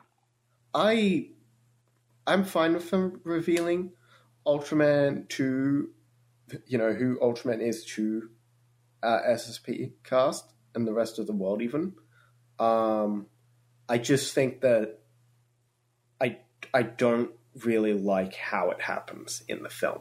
I don't think it makes... Like a YouTube video that just... Mm-hmm. That Zara puts online for some reason. And like there was no camera, so it just... I mean, it's established that Zara can like manipulate cameras and stuff, so maybe he just made the video himself with his handwave ascended powers. That I'm fine with. I can suspend my disbelief enough for that. Right. Just because of like the scene earlier when we first are introduced to Zara, where he's, he completely destroys a computer and then just restores all the data. Mm-hmm. And we're used to beings being able to manifest videos out of thin air. Yeah. So that part I'm fine with. It's just I don't get why he needed to do this, Mm-hmm. It doesn't... It's there to add some drama for some later sequences, but I don't think it's a necessary bit of drama. Right. And in a way, I like the fact that the video is out kind of curses Shinji. Mhm. Like, because that video has been watched, they're screwed, or he's screwed specifically. Yeah, I mean, he can't go anywhere without the government knocking on his door. And, like, now he's even being threatened of, like, death. Like, he could die. Because now everybody knows who he is. Yeah. Because of the I mean, manifested they point guns video. at him, like, on multiple occasions. You know, real quick, I'm tired of playing the bits. Are you not picking up what I'm putting down? Beings manifesting videos out of thin air, cursing people that could lead to them dying. Oh. Oh. It's your thing, Rex. Sorry, I wasn't paying attention to your wordplay. I was thinking about the movie itself. We haven't mentioned any other Toku. Well, no, we have actually.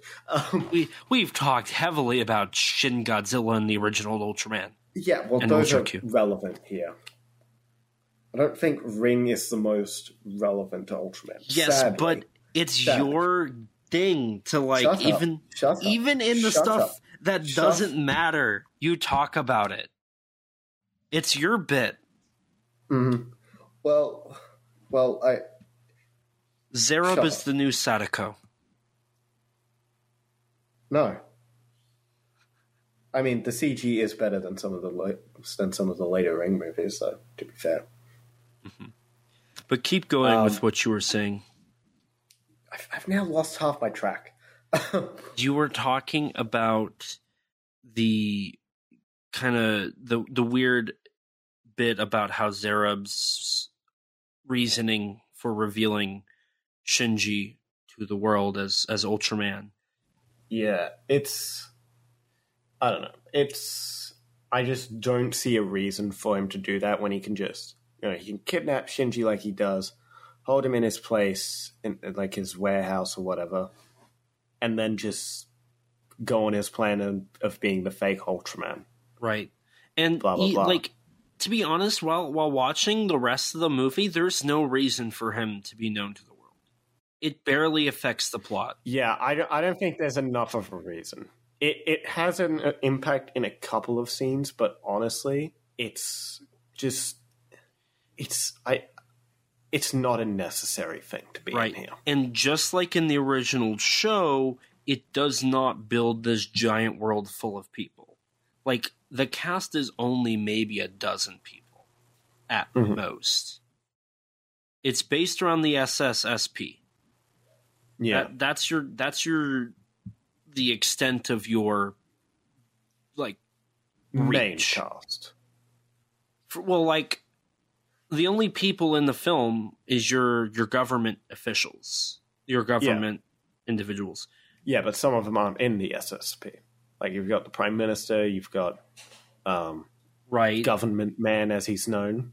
Right, but because it's just people in the government, the idea of him being revealed to the world doesn't make a huge enough impact. There's not you see people, like, it's not like Godzilla versus Megalon where nobody is in the film and it just feels empty. But the farthest they go is the fact that videos are posted.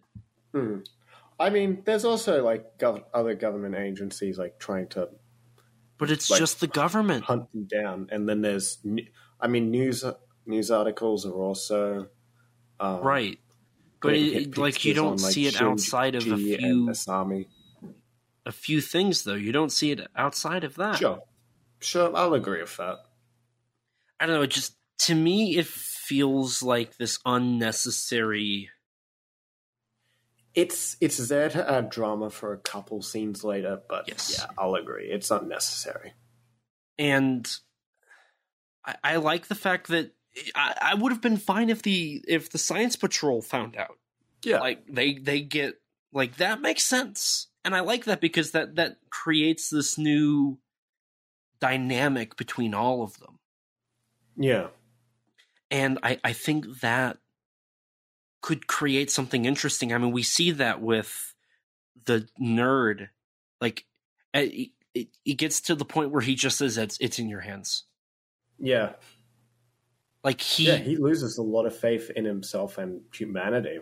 Mm-hmm. And it's an interesting arc that plays into the themes of hope that the film has. Right. And then your biologist, in a way, it kind of makes her more determined. It builds her courage, her hope up. Your leader, he now, I feel like at that point he starts working with his team even better. I feel like the strategies develop and his faith in them grows. And he... Oh, I love Hidetoshi Nishijima in this movie. I want more of him. And then you have Asami, who's been trying to figure out Ultraman the entire time. And now that dynamic has completely altered. Yeah. And because of that, we and also then the see... romance is also established, too. What was that? And then also there's a bit of a slight romance that's established, too. Okay, I was going to ask if that actually happened, because I definitely picked up. It is meant to be a romance. Like, the tagline of this film is literally fantasy and romance. Okay, cool. So that the fact that she's clearly in love with him is... Yes. Okay. Good to know. Because that was a subtle thing in the original show, too, between Fuji and Hayata, right? Mm-hmm. Yeah, it's there, but it's never really... It doesn't go anywhere. Particularly, yeah. Because they're the farthest that any Ultraman show goes with romance is Go's girlfriend gets absolutely demolished. And then he becomes a depressed person. Unironically, one of the best episodes of any Ultraman show, though. Because it's so shocking. It is. Actually, this is a great thing to bring up because that episode is so fast and so quick and does so much. That is a perfect representation of Shin Ultraman. Because there is so much that happens. And it's so quick. And it's hard to follow all of it. I mean, it just adds to the fact that Hideaki Anno is absolutely in love with Return of Ultraman. Oh, yeah. Yeah. And that episode specifically just... It adds so much to Go's character for a 20-minute episode. Mm. And if I remember right, it doesn't even have a second part. No, it does. It does. It does? Yeah, that's when Ultraman and Seven show up in the second part. That's right. That's right. And I would argue that episode was... That's like the key to the series right there. That's the peak. It is probably the single best episode of that show. And like as long as you ignore the stock footage, I say. Yeah. That's the one caveat. That's the one thing I don't enjoy of that episode. And so for me, at least, like just thinking about that and you know the connections to Anno and Shin Ultraman, like Shin Ultraman, New Ultraman, like the name that Ultraman Jack had for many years. Mm-hmm.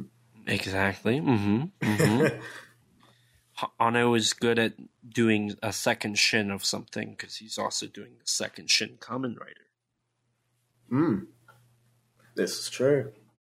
It just, you can really feel the Return of Ultraman vibes. And definitely. That just, you know, it's. I don't think it's crazy that Return of Ultraman is really the only Ultraman to have a. I mean, Ultraman 80 out of the show, Ultraman 80 also has like failed attempts at love. I haven't watched too far, but I know that you're the host of 80 has problems getting girlfriends. But like Go's whole relationship is like one of the best in the series that I've seen so far in the series. It's one of the best aspects of that show. Mm-hmm. And it's what made Return of Ultraman stand out. Oh, definitely. And I think it's clear that influence is prevalent throughout Shin Ultraman. Oh, definitely. And I know Arno was a bit disappointed in how I believe he was disappointed in that he didn't quite get to develop this relationship as much as he wanted to. Mm-hmm. Which I think is fair, because I do feel it's a little underdeveloped. Underdeveloped, yeah. Yeah. It stops right before it starts. Mm. Does that make sense?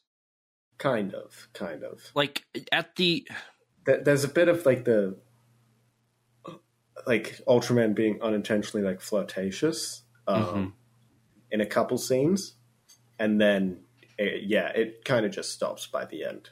But I thought it was really nice to see Asami, like, go on this separate mission. Even though she gets in a car and drives. Like, it doesn't feel like there's much of a mission. She does go out and saves him. And then, we get the payoff of Shinji calling Asami buddy. Mm-hmm. Which I thought, that was nice. And then I loved the out of nowhere Imitation Ultraman just grabbing Asami. Yeah. And then we get an amazing transformation sequence. I think the best in the film. I wish the trailer just did not spoil that, because that was so awesome. Mm-hmm. And I love how in that scene specifically, Ultraman holds his pose. Yeah. For a and solid... I love him popping out the building like he does in certain episodes of the show too. Mm-hmm. God, it's so cool though.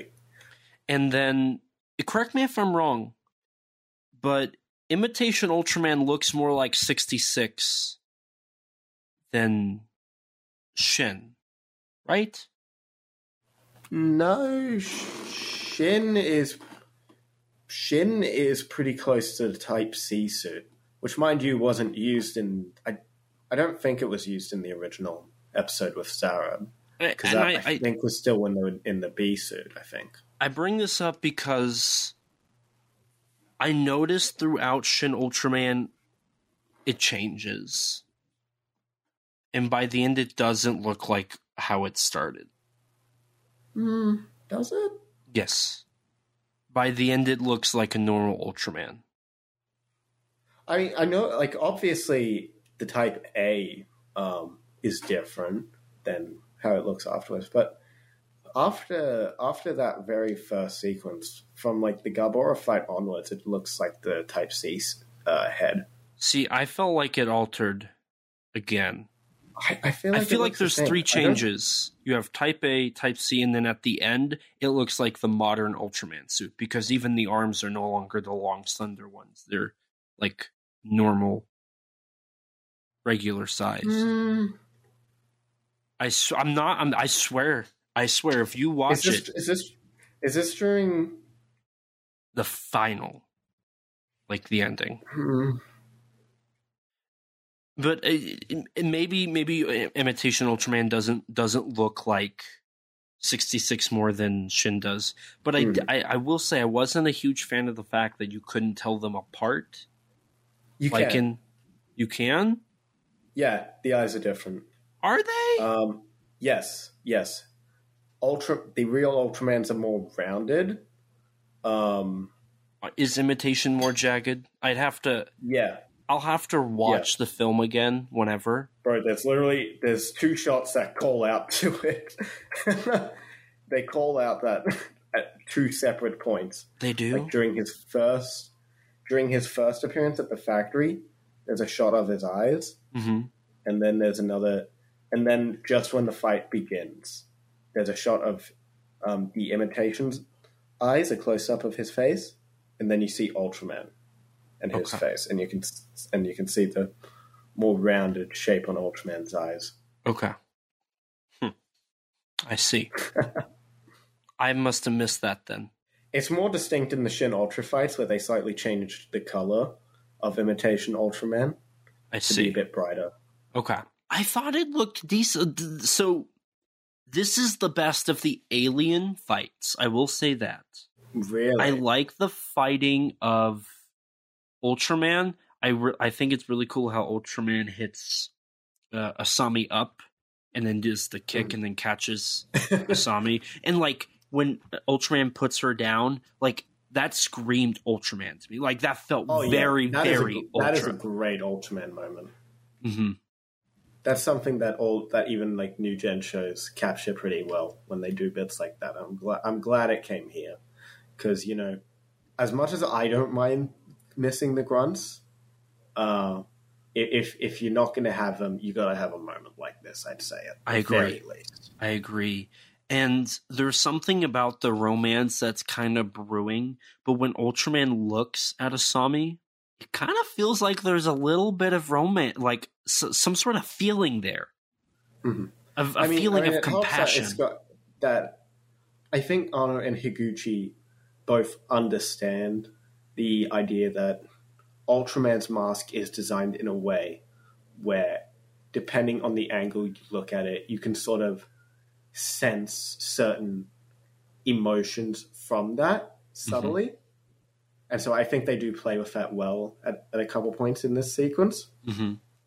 Specifically that one shot. And like the fact that they include the hands in the giving form in that shot, I think helps the film, or helps that sequence feel like Ultraman is more compassionate, more giving, because they're the way they framed it.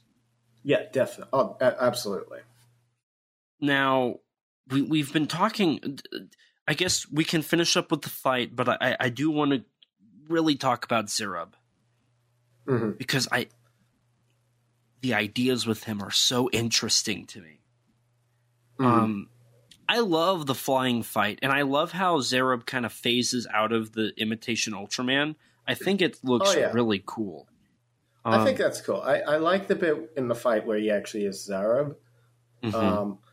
I think the imitation bit is okay. It's cool that it's a reference to like the 66 fight.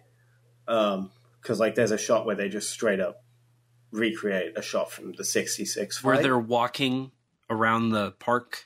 No. It's when Ultraman like slaps him on the head. And yes. Yeah. That's straight up just a shot from 66. I think it's cool, but I don't know. I kind of would prefer original fight choreography there, but whatever. It's a small moment. It's nice. And I like this fight with Zerub. I think it's not my favorite fight in the film, but I do quite enjoy this fight. Mm-hmm. And I love the flying. The flying is great. The flying is great. I'll agree with you there.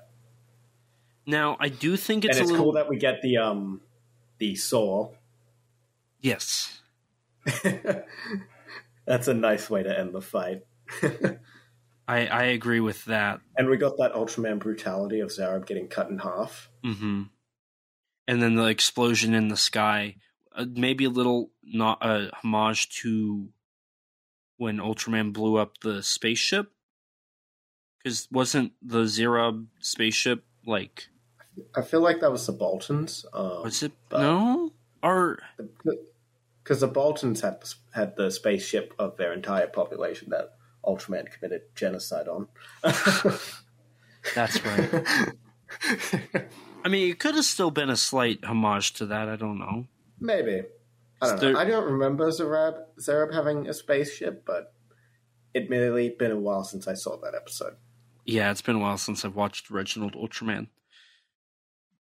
But like, I loved the flying fight, and I loved how Ultraman grabbed Zerub on the back, and the design here is really interesting. They make it so Zerub appears full, like real, when you look at him head on, but when you look behind the curtain, when you see what's beyond that front, there's nothing, which is kind of metaphorical for what Zerub's doing. It's all a show, because he's not really... He's a very fake character with his plans and what he's trying to do. I mean, he manipulates the Japanese government into becoming subservient for him. Right. But I'll mention my gripe with that here in a bit. But I think it's so cool that they did the invisible back. But Ultraman grabs the back, and he grabs like there is an actual back there. And I thought that was really cool. Because objects interact with it. Mm-hmm. Like the debris and particle effects. I'm not a fan of that, personally. Really? I don't like that. I think it looks jarring. I think it takes me out of the movie. I think it's alien, and that's what I love about it. You see, I'll agree. It does have the effect of making Zerub seem more alien. I'll agree with that. But to me, it just looks like the CGI model is missing. Half the CGI model is just missing. That's how it looks to me. And to me, it just screams Higuchi's team may have not had enough money, or maybe not enough time to fully render Zerub, and that was a workaround that they just had to do to shorten the render time for the sequences involving him. Because I also think that the quality of the visual effects are probably at their worst in this sequence overall. Even like the green screen with Asami looks pretty dodgy. I would disagree with that. I think the green screen with Asami is jarring, yes. Mm-hmm. I think it's obvious she's on the sound stage. Mm-hmm. But I don't think I would say that this is the worst of the film. It's looking like you're gearing up to completely just trash on my favorite part of the movie. Goddamn. I'm noticing something.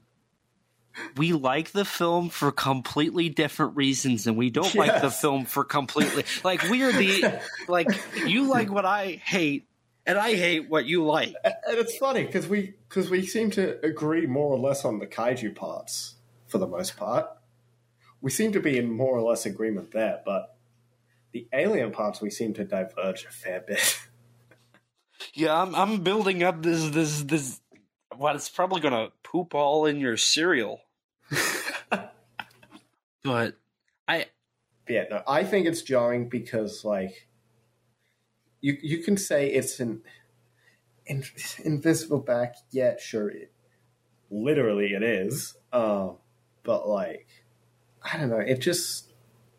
It looks like a CG model that's just missing half of its body. But I feel like it's metaphorical. I feel like there's metaphors. I doubt that. Look, E.T., you're allowed to engage with death of the author, but I don't think it's intentional. I think it's a cost-cutting method. Well, did they even design a back for Zerub? Do we know? Yes, they did. I literally just found art for it, like, in our little discussion just before this. Okay. There is a back that was designed for him. So it does exist. It is real. I'm not insane. Zerub's backless Zerub. Oh, what's that meme? Zerub with back doesn't exist. It can't hurt you. Zerub with back. Zerub without back doesn't exist. It can't hurt me. Oh wait, it does. What did you think of Zerub's ability? The very Iris-inspired, like... What, with the, like the... lights, whatever, the... I thought that was cool. I got Iris really cool, from Gamera 3 vibes from it. I sort of did, like when he used it in the fight. Yes, specifically in the fight. Like when Ultraman's shooting his Specium Ray at him and then he uses it. Mm-hmm. That's sort of the moment where I'm like, oh yeah, this kind of does remind me a little of Iris.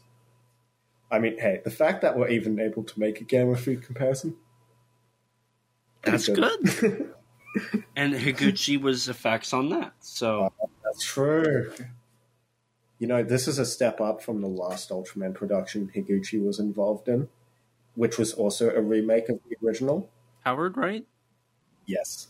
Okay. That's what I thought. I know my Ultraman. This is a major step up over Ultraman Powered, which did have Gabora, and that was designed by Higuchi, I believe. Huh. Or Maeda. One or the other. I see. But yeah, no, oh boy. We're at almost like 2.5... We're over 2.5 hours in this recording, and we're only two out of 3 sections.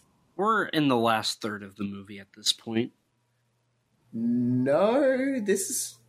The last 2 sections take up about half the movie. Which is a problem I have.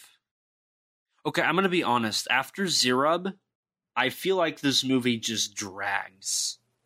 I don't know.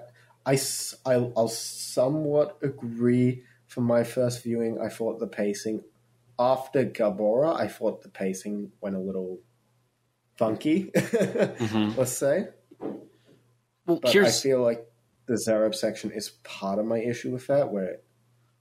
The Zerub section almost feels like a finale, which is my problem. Yeah, I can agree with that to an extent. I can agree with that. And, like, it based off of Ultraman lore, the establishment of the franchise. Once Ultraman's identity is revealed, you're kind of at the end. But I mean, the thing is, as well, is that the next section, the section after the Zerub section, also feels like a finale in its own right. Yes, because of how everything that has led up to it in the Noronga and Gabora sections, as well as the Zerub section, play into a lot of the events and how they're related to our final opponent, or not our final one, our next opponent. But our final Nephilis. aware opponent. Mm-hmm. We'll talk about why I said aware here in a bit. But Yes. I can't stand the Mephiles part. What? I can't. Oh my god! You are actually insane. Both times watching this in theaters, this is the best part of the movie. Both times watching this in is literally theaters, the best part I of the am movie. done. Once This the is Zerub literally ends, the best part I'm of the done. movie. This is literally... I'm so bored. I'm like, move on. I'm tired. Keep moving. This is where the film slows down. Bro. Listen. Bro. Listen. This is where the film, to me, takes a fast stop. Like, it's been moving so fast, and then it gets to the Mephiles, and it stops. I mean... And it does not move for 20 minutes. It takes 20 minutes to establish everything Mephiles is trying to do. And then it tries to connect everything that happened prior to. And for me, this is where my statement that you are going to hate, this is where my statement comes in. This feels like a compilation movie. I feel like I've watched somebody chop up a TV movie or TV show. The Mephiles part is where I feel like, okay, they had this show and they took the best kind episodes. It does kind of feel paced like a compilation movie. I'll agree with you there. What was that? I'll agree with you that it does feel like it's paced like a compilation movie. And at this moment, this is where I get that vibe 100%. Because they try to loop Zerub and Gabora and Noronga all together. And saying Mephiles is all behind this. And at this point... Mephiles, as you keep saying. What? Mephiles? That's the Godzilla Planet Eater character. Oh, God. I thought you'd erase that from your mind, but anyways. Mephiles. Yes. At this juncture, Mephiles basically says, I'm the reason for all of this. And there's still like 35, 40 minutes left of this movie. Mm-hmm. And it's so boring because everything we just had in the Zerub thing basically happens again. Which is where the episodic feeling really... The issue is you have 2 kaiju and then 2 alien. And the stories are so much alike. It's so episodic. It just feels like they've crushed the show. I feel it could have worked a bit more if they had a kaiju section between Zerub and Mephiles. Or just put Gabora after, like, do Noronga, then Zerub, and then Gabora. Gabora and Mephiles. That's how I thought it would have been. I thought it would have gone down like that. but it did I was not. expecting Zerub to be the second section of the movie, not Gabora. I Mhm. wasn't expecting the kaiju to just be thrown out of the movie after the 30-minute mark. Right. And this, like, the Mephiles, it's where the episodic feel comes in. It's where it tries to tie everything together, and I think it's really weird because I felt like Zerub was too much of a big bad for his section to not be doing his own thing. And the Mephiles, just his whole thing drags. And I love the callback to Asami being Fuji, Becoming being giant. big. Yes, that's cool. I We like get our that. miniatures. Yes, that's the one sequence where we have tokusatsu effects, Mm-hmm. which is nice. But it drags. And it just drags and drags and drags. And, like, yes, stuff... It what the Mephiles section does to me is it ties up and basically ends everything from Naranga Kaboran's I want to say Zamborgar, but I don't know why. Zerub. I don't know why I want to say Zamborgar. And then it sets up the final section. But the Mephiles part... Mephiles, sorry. Yes, Mephiles. Mephiles. Feels like it should be the end. This movie should only be 90 minutes. I'll agree. It does feel like it. It does feel like the ending. And after this point, I'm like, because you've revealed Ultraman, you've done the kaiju, you've done the alien, you've, like, it just, at this point, I'd check out. This is where I'm like, I'm just here. Man, I don't know, man. I think this section is just, I don't know. I really enjoy this section. I find it fascinating to see Mephiles' plan, coming together in these different ways. I think Koji Yamamoto's performance as Alien Mephiles is really interesting. It is interesting. And I do like the contrast between him and Zerub, where Zerub is more directly hates humanity and is more direct with what he wants. He wants them to be subservient to him, etc. Mephiles' plan is a lot more subtle and calculated. It's a nice yin and yang, but for me, like if they were intertwined, if the two stories were intertwined, I think that would be a lot cooler. Mm-hmm. Seeing both of them at the same time and the contrast instead of... Mm-hmm. Like, it almost feels like you're supposed to forget about the last opponent once the story ends. Mm.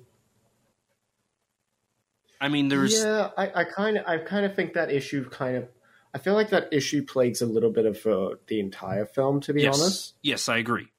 That's an issue that is throughout the entirety of this film.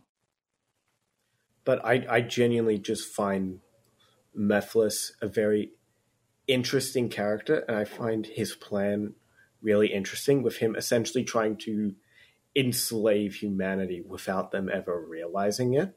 Mm-hmm. And exploit them as a resource. That is interesting. That is a really interesting new take on the character. And I do love that. I love his performance. I do love the fact that they basically this is where they truly introduce alien politics.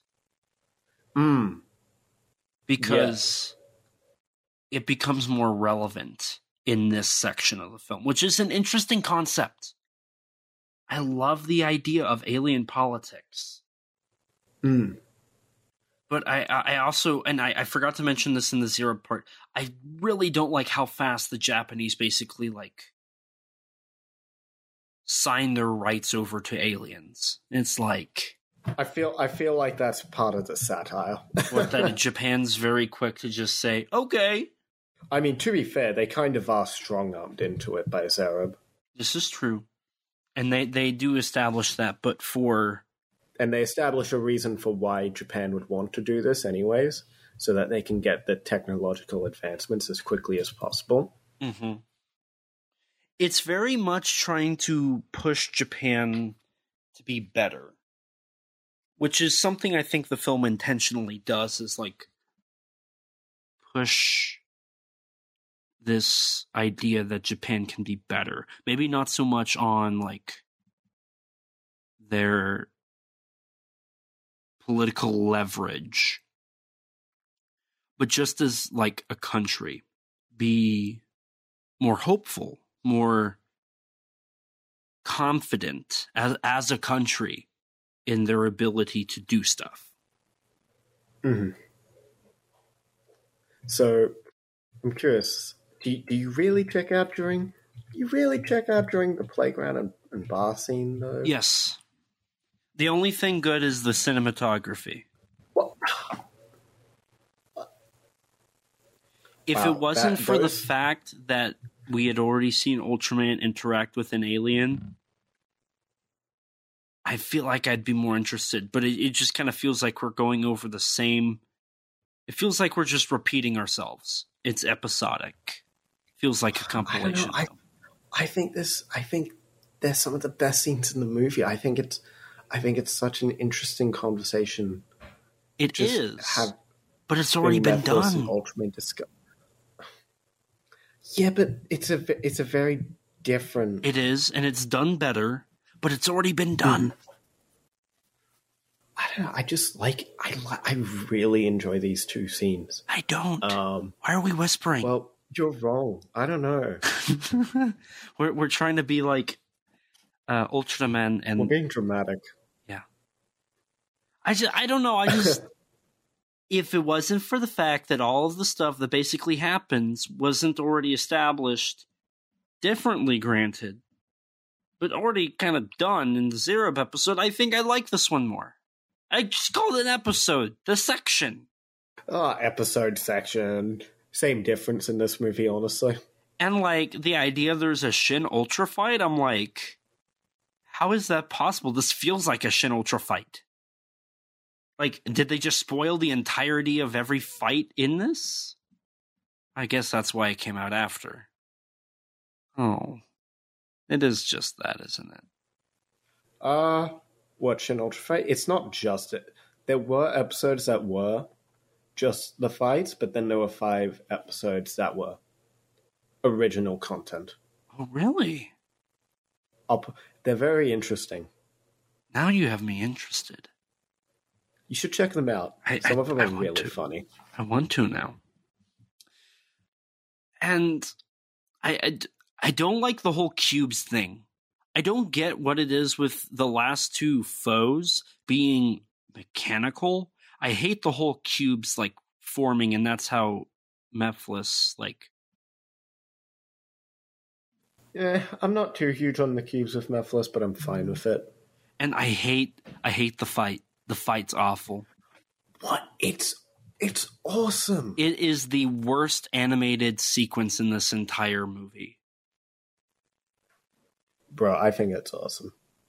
I'll agree there's a couple jarring shots in it, and at no point do I think the factory environment looks real. No, the whole factory fight's awful.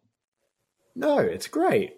No, it's not. It is not. It's awesome. Dude, Zerub jumping back looks awful. Like, there's a wide shot of Ultraman and Zerub jumps back to be farther away. It looks awful. Now, the idea of them having the little beam war is cool. In the little, like, spiel is cool, and seeing Ultraman turn from red to green is cool. Mm-hmm. But just the entire fight, it doesn't look... This is the worst composited, at least. The worst composited sequence in the entire film. You have to agree there. Yeah. You see, I'll say it is the most CG looking. Actually, no, I'd argue the Zerub fight looks very CG as well. But it's the worst composited. The Zerub fight's covered in darkness. Sure, but I don't think it looks very good. I think Ultraman's reflections look pretty bad at some points in the Zero fight. Where here, yeah, it can be a bit dodgy. It's definitely a bit dodgy, but I don't know. I really like this fight, man. I think it's very short, but it's very fun. I will say the Mephiles fight the Mephiles section is the only one that feels like it's a complete episode. Like, I feel like that could 100% be like a modern Ultraman 66 episode. I mean, it helps that it's literally 20 minutes long. Yes, yes. But it's the longest part in this movie, and I cannot stand that. Is it? It's about the same length as the next one. Yes, but the next one, like, doesn't start... Well, no, I guess... Well, there's a little bit of a gap between them. Sure, a little bit. I'll agree it's the one with the most natural transition. Yes. Because it doesn't feel like, oh, we're just going to jump to the next situation. This is like, okay. It helps that they actually they partly introduce a conflict. I mean, we can talk about it. Like, sure. The appearance of Zolfi. Yes. It's kind of humorous because Zolfi's just kind of floating there in the back. And I can't tell if Mephiles is like, oh crap, I'm about to get obliterated, or, oh, I'll just let Zolfi handle this. I can't tell. It's an oh crap.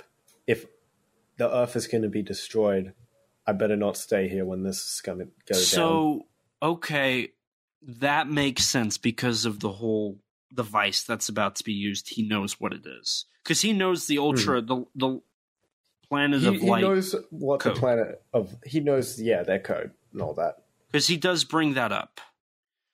Another issue I have with the fight, I need to bring this up. The song chosen for the fight is the most... It's great. It's awesome. It is the weirdest choice. It's so... The whole fight is very contrasting to the rest of the movie. And I think that's why I don't like it, is it stands out the most. And for me, not in a good way.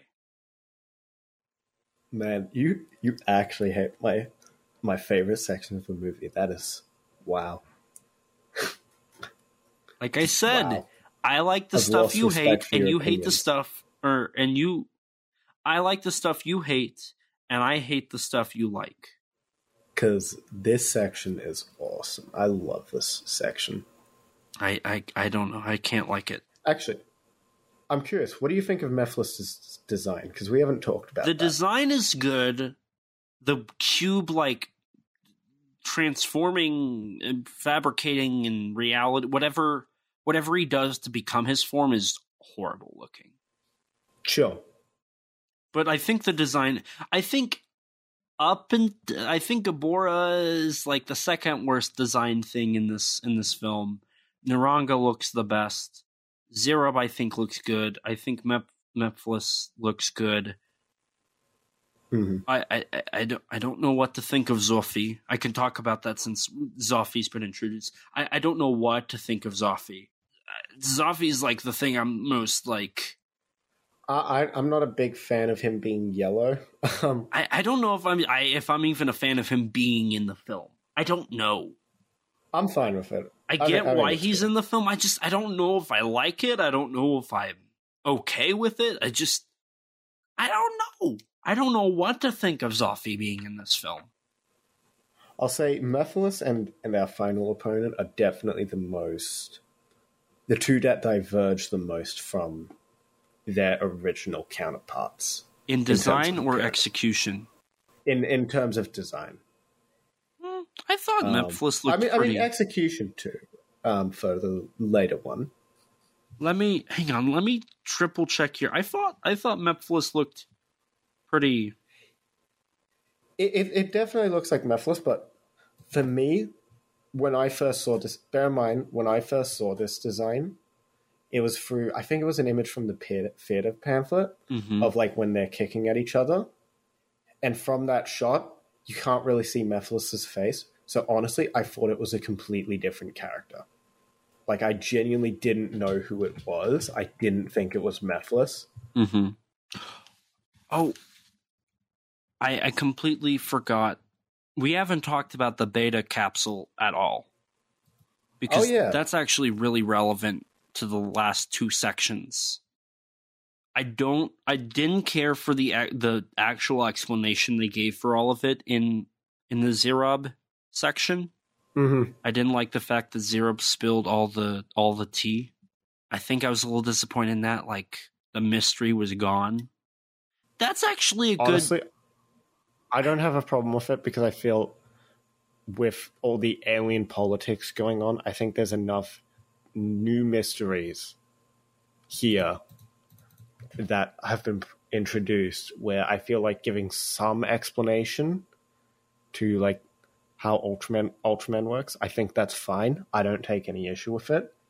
And it's not even that it's particularly detailed. The only thing that gets like substantial detail is the beta capsule and the beta box that Mephiles has. And the beta box brings in an interesting idea that we haven't seen in Ultraman, which is the ability of anybody having the power of the Ultra. Mm-hmm. And which creates a whole new conflict of, because Ultraman showed up and merged with Shinji, he has proven that humans can use this power, which aliens like Mephiles will want to exploit, because Mephiles is essentially enslaving humanity for his own purposes. He wants to be the first to take on this resource before anyone else can get to it. Yeah. The beta box also gives the human characters something interesting again. I will say that. The human characters stay relevant, which is good. They do a great job at writing the humans as relevant as possible throughout. The human side of this story works perfect. I think the human elements are perfectly well done. It's just the alien stuff that falls apart for me. I'll somewhat agree there. I'll agree, but for completely different reasons to you, apparently. What's your reasoning? I don't know. It's just, I mean, I guess we share some of the same reasons with like the Zerob section, like with him revealing Ultraman. That I just can't get past how, like, why exactly does he want or need to do that? But like, Mephiles' section, I think, adds a lot to this world. And while I think the Zerob section is, it does have relevance to, obviously, the Mephiles section, and it does set up some ideas that are brought up in the Mephiles section. I kind of agree with you where having one after another just doesn't work. And if I had to choose, I would if there was one I would remove, it would be the Zerob section, like, without any shadow of a doubt. I think it's by far the weakest. If the Zerob section was removed, I would like the Mephiles section more. It's just the way this film is structured, that I think is ruined. And that is why I do not like the Mephiles section, is because I feel like it is a waste of time on film. Yeah, I don't know. I think it's interesting enough where that is an issue with it being back to back with the Zerob section. But I just think Mephiles is too interesting for that to really affect my experience significantly. If I wasn't checked out, I would agree with that. If it wasn't for the fact that I feel like the Zerob... Yeah, you just want this movie to be as short as possible because you want to get out the theater because you hate Ultraman, you know? I've been talking pretty positive about this up until the ending of the Zerob episode. section, not God. Stop! You are gaslighting me. I am not a hater on this. If they altered the film, cut out the zero section, and move up the Mephiles, and leave the conclusion, cut like 10, 15, 20 minutes out, it would be fine. The film should be 90 minutes long, not 110 minutes long. I'll agree. An hour 52 minutes, a bit on the long side. I'll agree with that. I feel it could have been shorter. I agree. Just cut 20 minutes out, you're good. That is the film's issue for me, is it drags for 30 minutes. And that 30 minutes feels like it's basically the Mephiles section and the final part. Mm-hmm. Give or take 5-10 minutes. That is what it feels like. Mm-hmm. I'm going to do a fan edit of this movie. But what are you going to do with, like, Shinji's identity being known because it's Arab? Are you going to re-edit it so that it seems like Mephiles is responsible? Of course, yes. Yes. Because then Mephiles will seem like he's manipulating even Ultraman. Okay, I will say this. Mephiles' character is really well done. Like, I gotta get... like, I love Koji Yamamoto's performance in this. I think it's him and Masami Nagasawa as Asami. Mm-hmm. I think they're the two standout performances in the film. I agree. And I love the gag. One of my favorite sayings. One of my favorite. And then at the end, it subverts it with one of my least favorite sayings. Watashi no suki na kotoba desu. Weeb. Shut up. You didn't deny it. Speaking of weebs, our final section of the movie has a villain which bears a striking resemblance to some of Arno's previous anime works. I never thought about that. Really? To be fair, I've tried to erase End of Evangelion from my brain. But I never thought about that. That is true. Yeah. Okay. Because our final opponent, Zeton, is very much like an angel from Evangelion. I never thought about that. Okay, because I'm going to be honest. I thought the concept of Zeton was great. I love the idea. Like this world destroyer that, like I said, I'm not sure how I feel about Zoffy, but the idea that, like, they're just going to destroy the Earth because it's now a liability. Mm-hmm. And they bring this, like, gigantic robot to destroy the entire galaxy. And, like, that almost gives the Ultras this, throughout the franchise, the Ultras are, like, well established as, like, this, not like the rulers of the galaxy. They just protect the underdogs. Mm-hmm. But here it really gives them this, like... I mean, it also, when you look at the relationship between the Ultras to humanity in the lore, because they are very similar species, which I think is something that this film actually sort of does with Ultraman and Zoffy talking about how this is a very precious species that is going down a very similar path to the Ultra species from the Land of Light. But Planet of Light, I think they call it here. The Planet of Light, yes. But I also really love the fact that in this final section, the questioning of God comes in. Like the fact that they bring up the fact that Ultraman is like a god to the people. And if you...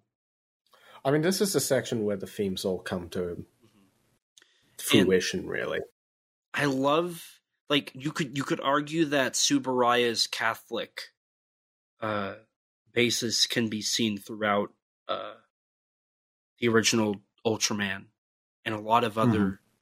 I mean, looking past the crucifixion stuff, like obviously that's amazing, but like the way you could interpret Ultraman, you could link it to some Christian stuff. I mean, death and rebirth, especially this pure being that is resurrected, and you can line stuff up.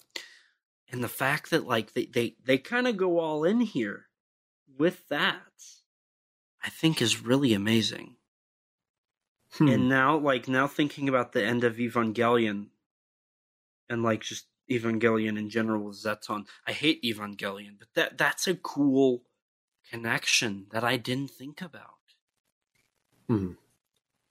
Because Zeton is so much like an angel, just in how he's designed and how he's portrayed. Now, I hate his design. I think Zeton looks the worst out of all the designs in this film. I like Zeton's design here. I think it's cool. There's some designs that are closer to the original art, and to the original 66 design, and there are some that are a bit further apart. Same with Mephiles as well, where there's some that have a more like pretty clear looking face for Mephiles that is pretty clearly just his 66 face. But yeah, I feel it works for this. I think both Mephiles and Zeton, I think their designs are very different, but they work for these new interpretations. I would agree up until Zeton. I think Zeton is so different that it just doesn't work as Zeton. I love the idea. Like, I think the last section, even though I've checked out, brings me back into it because it's not an alien. It's not a kaiju.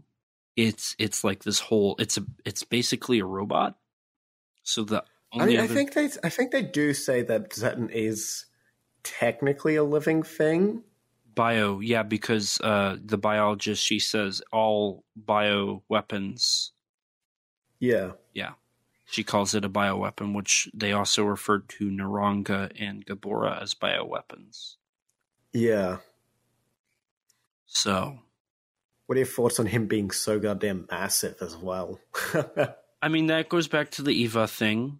Absolutely. I mean Eva, some of the angels. The one at the end of Evangelion. And, I in a way, End of Evangelion, I think, shares a lot of similarities to Shin Ultraman in its structure. Because didn't End of Evangelion kind of compile some episodes and, like, try to reinvent? I mean, it reinvented the ending, of course. Yeah, I mean, you can argue there's elements of there's definitely like sort of elements of the original ending, like the original final 2 episodes, where you can kind of see similarities between them. There's definitely, I know some people argue that that they could perhaps both be canon at the same time, where like a point in the middle of a movie of End of Eva could be where that sort of the original show's ending is. And the rest is in Shinji's head or something? Yeah, sure. Something like that. Generally speaking, End of Eva is almost wholly its own thing. Okay. So, I mean, I don't know, it just, like, when you brought up the Eva thing, I'm thinking about the angel that is, like, basically holding the world in the palm of her hands. Ray Lilith. Yeah. And I'm like, Zeton reminds me of that because that's kind of the end of the world for Evangelion. Mm-hmm. And then here we have Zeton that's boasting the end of the world. And it's up to Ultraman to try to stop it, but Ultraman knows he can't, so he leaves his word, his teachings. See? Mm-hmm. See? Do you see where I'm going with this? He leaves his teachings and his word with the people that believe in him to go through with it after he dies. And then he awakens at the last moments to save the people that believe in him from the impending doom. I don't know if it's... I don't know, maybe I'm reading too much into this, but I'm definitely seeing the whole Christian thing. Yeah. And isn't Anno is Anno Christian? Well, I mean, there's a lot of crosses in Evangelion. Yeah, but that's just because he thought it looked cool. And I've interpreted the ending of Shin Godzilla to be kind of biblical. I don't know. I kind of see the biblicalness here.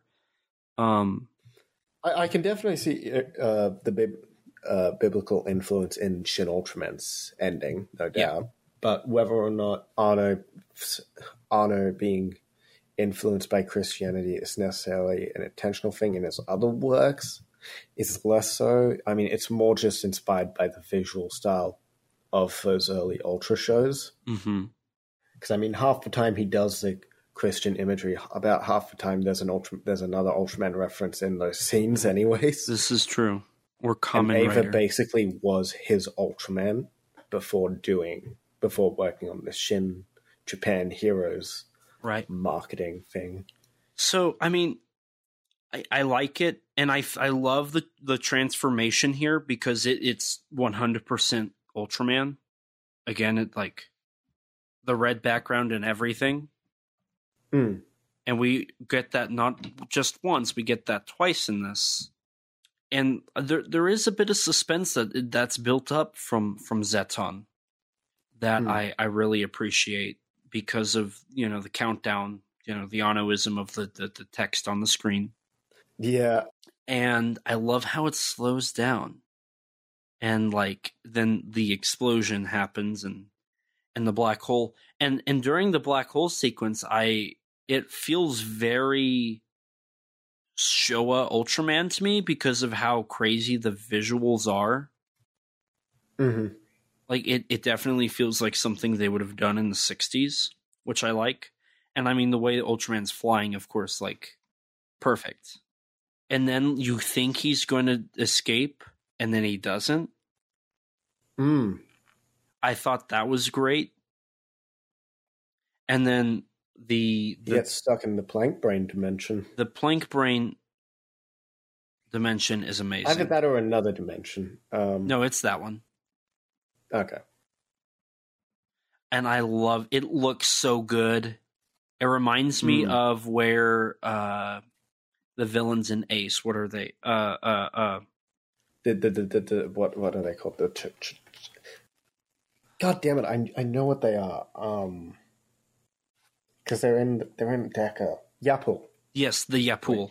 Yeah, Yapul. It reminds me of where the Yapul were located from Ultraman Ace, which I think it's meant to visually be similar, resemble the final sequence of Ultraman. The final episode of the original 66. So yes, yeah. And then, of course, the whole Zaffi thing too. I love that. I think that's a great moment for Zaffi right there. Oh, definitely. It's probably his best scene. I would agree. It's the one I'm most definite with. This is a good scene. And then, to me, it looks like the suit changes, and I don't know if the suit changes, but I love the look of Ultraman in this final bit here. I think Ultraman looks the best, and he looks like a suit. It looks like a suit. It does. It does look like a suit there. And for that, I applaud them. I mean, they still had the suit wrinkles throughout, to be fair. They did, but there's something about it specifically here that looks the most suit-ish. Sure. because you do see the suit wrinkles throughout, but there's something about this. I don't know what exactly. I mean, maybe it's just being able to get a better look at like the textures on the actual like in the red sections of a model as well, because you don't really see them too clearly in Ultraman's other appearances, but here you can see those very suit-like textures Right. on the design, because it's pretty much the clearest look you get at the full design throughout the entire film, I'd say. Yeah. No, not really much quick cutting. That is true. That is very true, because it's very, at this moment, like they kind of just let the scene go. They just let it flow. And then, I mean, the whole conversation, I think, is really well done. Really well written, too. Oh, definitely. Now, I will say the final shot is kind of weird to me. I wish there would have been a little something at the end, because, Zoffy's like, then... So, can you tell me exactly what happened? Because I'm still a little confused on what the ending.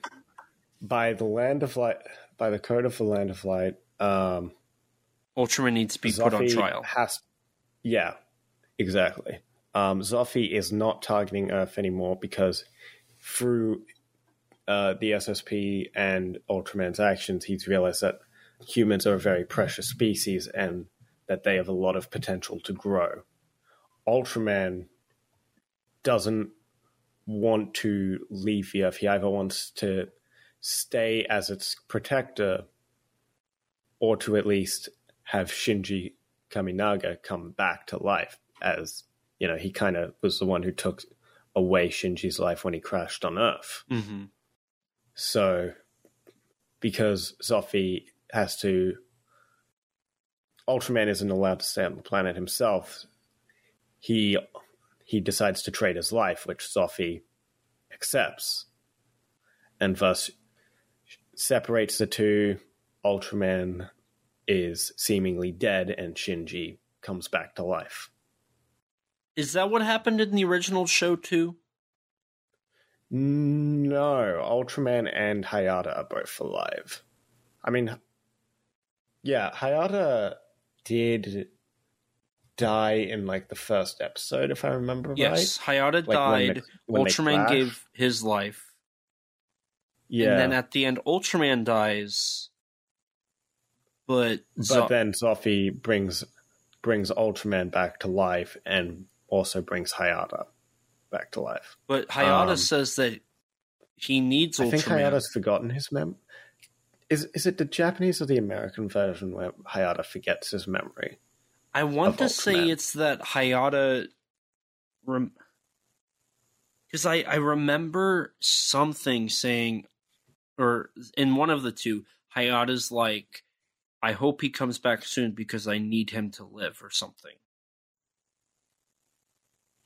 I don't remember that. I know there's one version where he remembers and one version where he doesn't. I just can't remember which version it is where he remembers Ultraman. Now, my question to that is, and do you want to talk any more about the final section here? Not really. Not at the moment, I don't believe. So, there's plans for 2 more Ultraman movies. That's what we know from Tsuburaya. What we also know is they are probably Shin Ultraman 2 and Shin Ultraman 3. Yes, because in the Shin Ultraman design books, there is, at the very end of the book, I believe, there is mention of a proposal from Anno for a continuation Shin Ultraman. And a prequel. As well as a Shin Ultra 7. Mm-hmm. Now, the prequel was going to be Shin Ultra 7. Prequel. It was like a prequel and a sequel. Prequel? I don't remember hearing that. At least, I think. I'd have to rewatch the Monstrosities video. Yeah, I don't remember hearing that part personally. Maybe I'm crazy. Oh, maybe. no, he was... So, okay, never mind. It was Shin 'Cause I know in Ultraman... the Marvel comics, Ultra 7 shows up first. It was Shin Ultraman was the prequel to Anno and his Return of Ultraman movie, because that's what Shin Ultraman continuation would be the Return of Ultraman, which Anno would direct. And then Shin Ultra 7, which could be a series or a movie. I don't know. I've looked at the original like page that the Shin Ultraman like sequel proposals. There's from what I recall, there's no mention of making a Return of Ultraman sequel. I don't know if it was from that or if it was from other things Anno did. Because I know its title is just Continuation Shin Ultraman. I know that's what it's called. But does it talk about how Anno would direct that one? Because I know it does. Yes. Okay. Yes, it does. And then it says Shin Ultra 7. Because it does say Shin Ultra 7 there. Okay. For the third film. And that is no director assigned to that. Okay. It might have been Matt speculating, but I know the insinuate, like he was like the insinuation here would be Anno would direct a Return of Ultraman movie. I've heard a couple people in the fandom say it, but like I've never found anything like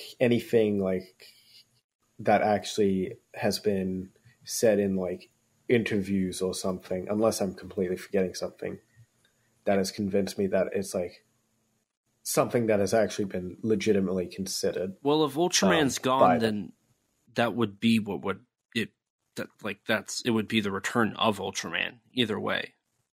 Sure. So I guess it would be basically confirmed as a Return of Ultraman, at least in concept. I suppose that is true. And then Shin Ultra 7. So, I mean, would you, or do you want more? Like, oh, absolutely. Okay. I'd love to see more of this world. Because even just more of the SSP, because I really enjoy this cast. Yes, the cast, I think, is what makes this film, which I know in the introduction, Higuchi says that they worked really hard on the cast, and that shines through because that is what, I think shines through the most, past the CGI, past the pacing, the story, everything. I think the characters shine through perfectly. Another great example of how kaiju movies don't need, or how kaiju movies do need human characters. Mm-hmm. I mean, and the fact is too that I've seen quite a few people wanting to see more of these characters as well. Like I know a lot of people quite enjoy Hidetoshi Nishijima as Captain Tamara. I myself quite definitely included in that. Yeah, I loved all the SSSP. I remember I said I was going to call them the Science Patrol, but since then I think I've basically just said SSSP. I hope they come back. I would hope they don't replace them with like the Ultra Garrison and whatnot. I would be fine with it for Shin Ultra 7, but I want him back. I want to see him at least once more. Yeah. And I would love to see the development of the romance even more. Yeah. I think that could be a very interesting story concept. I mean, the things that with certain characters I feel are slightly underdeveloped, I feel a sequel would help. Would help a lot. Yeah. To further these characters, like furthering the relationship and adding development to Yumi and the biologist lady and the captain. I think would go a long way in making a great duology or trilogy. Yeah. No, you said it perfect. Like that's true. I think there should be a sequel to this film. I hope that they don't. I would hope they would learn from their mistakes here and not make a. Not have two alien sections one after another that are very similar. Just what my final thoughts really come down to overall this film. I still have one more thing I want to talk about in the film, but it's the credits, so I'm not like too worried about it. Overall, like the problems with this film come down to its pacing and its structure. It's made like a compilation film, and it just doesn't run off as well as I wish it did. Mm-hmm. And because of those reasons, it kind of makes it an easy watch a little bit, because like you can just look away and look back and you're basically know what's happening. Like you don't need to pay too much attention to pick up on everything. It's kind of I disagree a little with that. I mean, I feel Arno's style still demands the viewer to be paying attention. I'm sure you could look away at certain, like obviously during the action you could turn away at a couple points and be fine. Mm-hmm. But I feel there's some pretty important dialogue sequences, and obviously like missing some of the on-screen text as well could take away from the experience, I feel. Yeah, that's fair. I don't know. I feel like the film, it could use some tightening up on just the plot, not the story. The story's good. The plot, however, I think is where it faults out the most. Sure, I could agree that the last 3 sections could be a little tighter. I agree. Well, I guess that's what I said. So I would agree with myself. I suppose. Not really much you could tighten in the first 2, really. No, it's so quick. You just can't do that. So I hope they just learn how to tighten that up. And one thing I will say I was disappointed in is the lack of 2 villains that I think might work for a sequel, unless Anno just wants to go straight up and do Return of Ultraman stuff.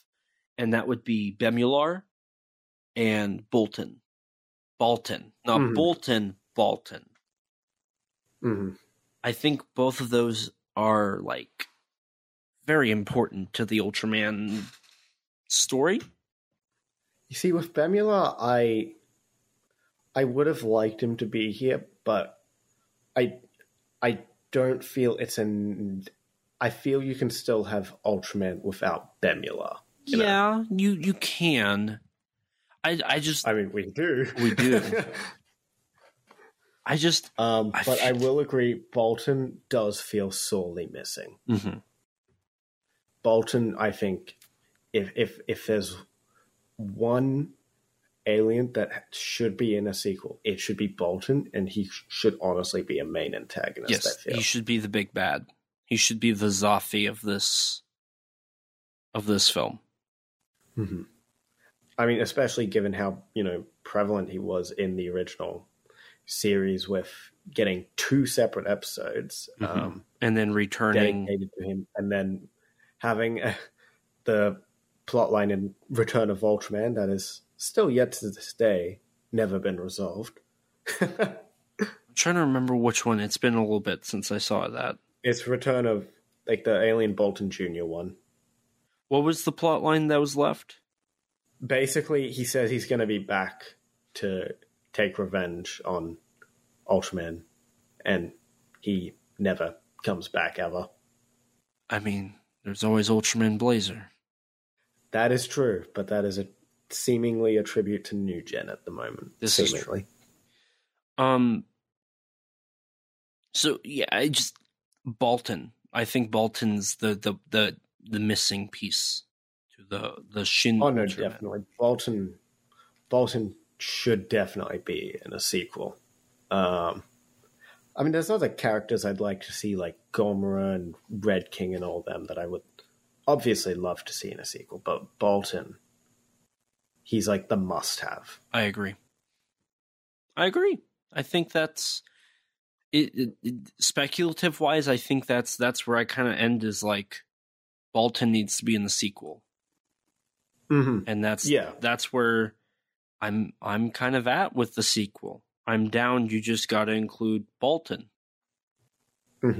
I need to hear my Matango laughs. And I wonder if it would look like Ultraman powered Bolton. Now, I wonder if they'd keep the design closer to the original Bolton, or if they'd make it look like more like the Cicada Man from Ultra Q. Maybe. Or perhaps they'd have that be a subspecies. Now you're just getting MonsterVerse theory people on me. Jesus. I mean, to be fair, the Cicada Man aliens, the ship for them in Ultra Q is the same ship as the Boltons. Or is it the same ship as Mephiles? One or the other. Uh-huh. It's a reused prop, that one or the other. Maybe the remember. dragon from Ultra Q is a subspecies of Manda. But I mean... Bruh. I mean, hey, there's precedent for this subspecies thing in Shin Ultraman thanks to Pagos and Naronga. This is true. Gabora. So it wouldn't exactly be unlike this Shin Ultra series. That is true. Now, real quick, they do mention the multiverse. I don't know if this is the first time that a multiverse has been established in the Ultraman series. Definitely not. That gets established in one of the movies before New Gen. It might have been Saga, I think. I was going to say maybe the Ultra Galaxy stuff. No, it was established before those. Well before those. Saga is Ultra Galaxy. Like right after. No, it's before. Is it? Ultraman Saga was in 2012. And before Ginga. Right, but the like the Mega Monster battle. Ultra Galaxy stuff. Yeah. That's after Saga. Yeah, okay. Sorry, I thought you were talking about Ultra Galaxy Fight. No. That's like 2019, 2020, 2021 stuff. Yeah. Okay. I wasn't sure if that had been established or not, but I was wondering, like, maybe that's them hinting at maybe Shin Ultraman or Shin Zafi, like, appearing in future crossovers. Now, MonsterVerse fans are going to take it as the Shin multiverse confirmed. Oh, God. Speaking of which, so the last, I'm going to talk about the movie. The last two things here. I really like the final song. I thought the final song sounded really nice. Oh, yeah. M87? Yes. Yeah, that's a nice song. I do like it.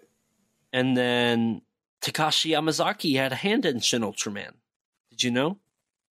Wait, what? Shirogumi, his effects company, did the effects for Shin Ultraman. Really? Yes, if you watch the credits, I was trying to read the credits for what little Japanese I know. And there's a Shirogumi logo. Huh. Yeah, so Takashi Yamazaki has, in a way, worked on Ultraman and Godzilla now. I mean, to be honest, it wouldn't surprise me if his company already worked on Shin Godzilla, to be fair. This is true. Since there were like, what was it, like 10 different VFX studios? Yeah. Now, we haven't really talked about the Shin Godzilla connections, have we? Not too much, at least. I mean, we did at the beginning. We sort of... at the beginning. Yeah, I suppose that's true. But we didn't really talk about... Did we talk about the Government Man? I was about to mention, I was told that there's a line in this movie where they say there's a kaiju frozen in Tokyo. I was told about that too. But... so unless that line is not translated here... I didn't see it. Yeah, neither did I. I've seen the movie 3 times. It's not in this... if it does truly exist, it's not in this. And I was told there's supposedly there was a line referencing Shin Kamen Rider, the Spider-Man from Kamen Rider, but I didn't see that either. Nor did I. Okay, cool. So, I doubt they're true, given nothing seems to suggest it, and no one seems to talk about that anymore. Because, like, for some of the translation issues I've heard about, from what I understand, they're mostly present in the Mephiles section, where there's some important details that are apparently now. Do you know what missing. Those are? Okay. Not really. I've just heard that there's some. It's mainly in the playground scene where I heard there's details that just aren't translated. Gotcha. Like, it's generally translated well. It's just there's some nuances that have been lost. Gotcha.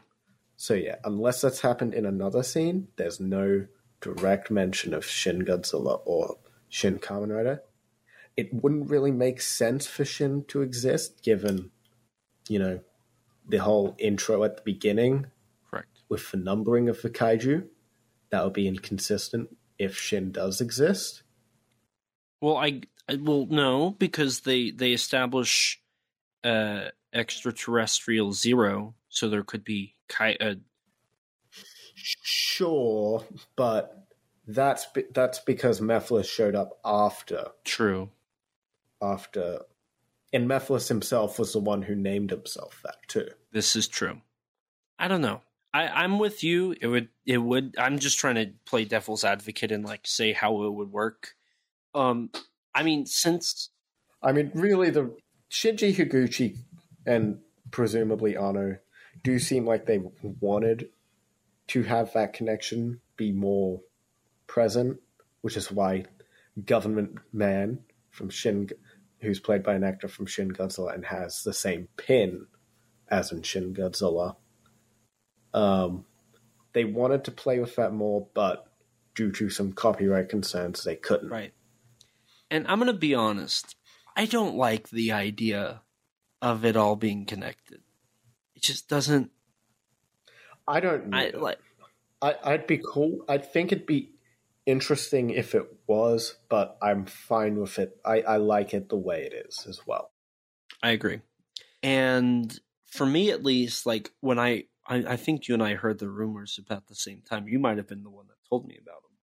I didn't believe it. I always thought it was a load of bull. Mm-hmm. I never thought that they would actually do that. It didn't make sense. Mm-hmm.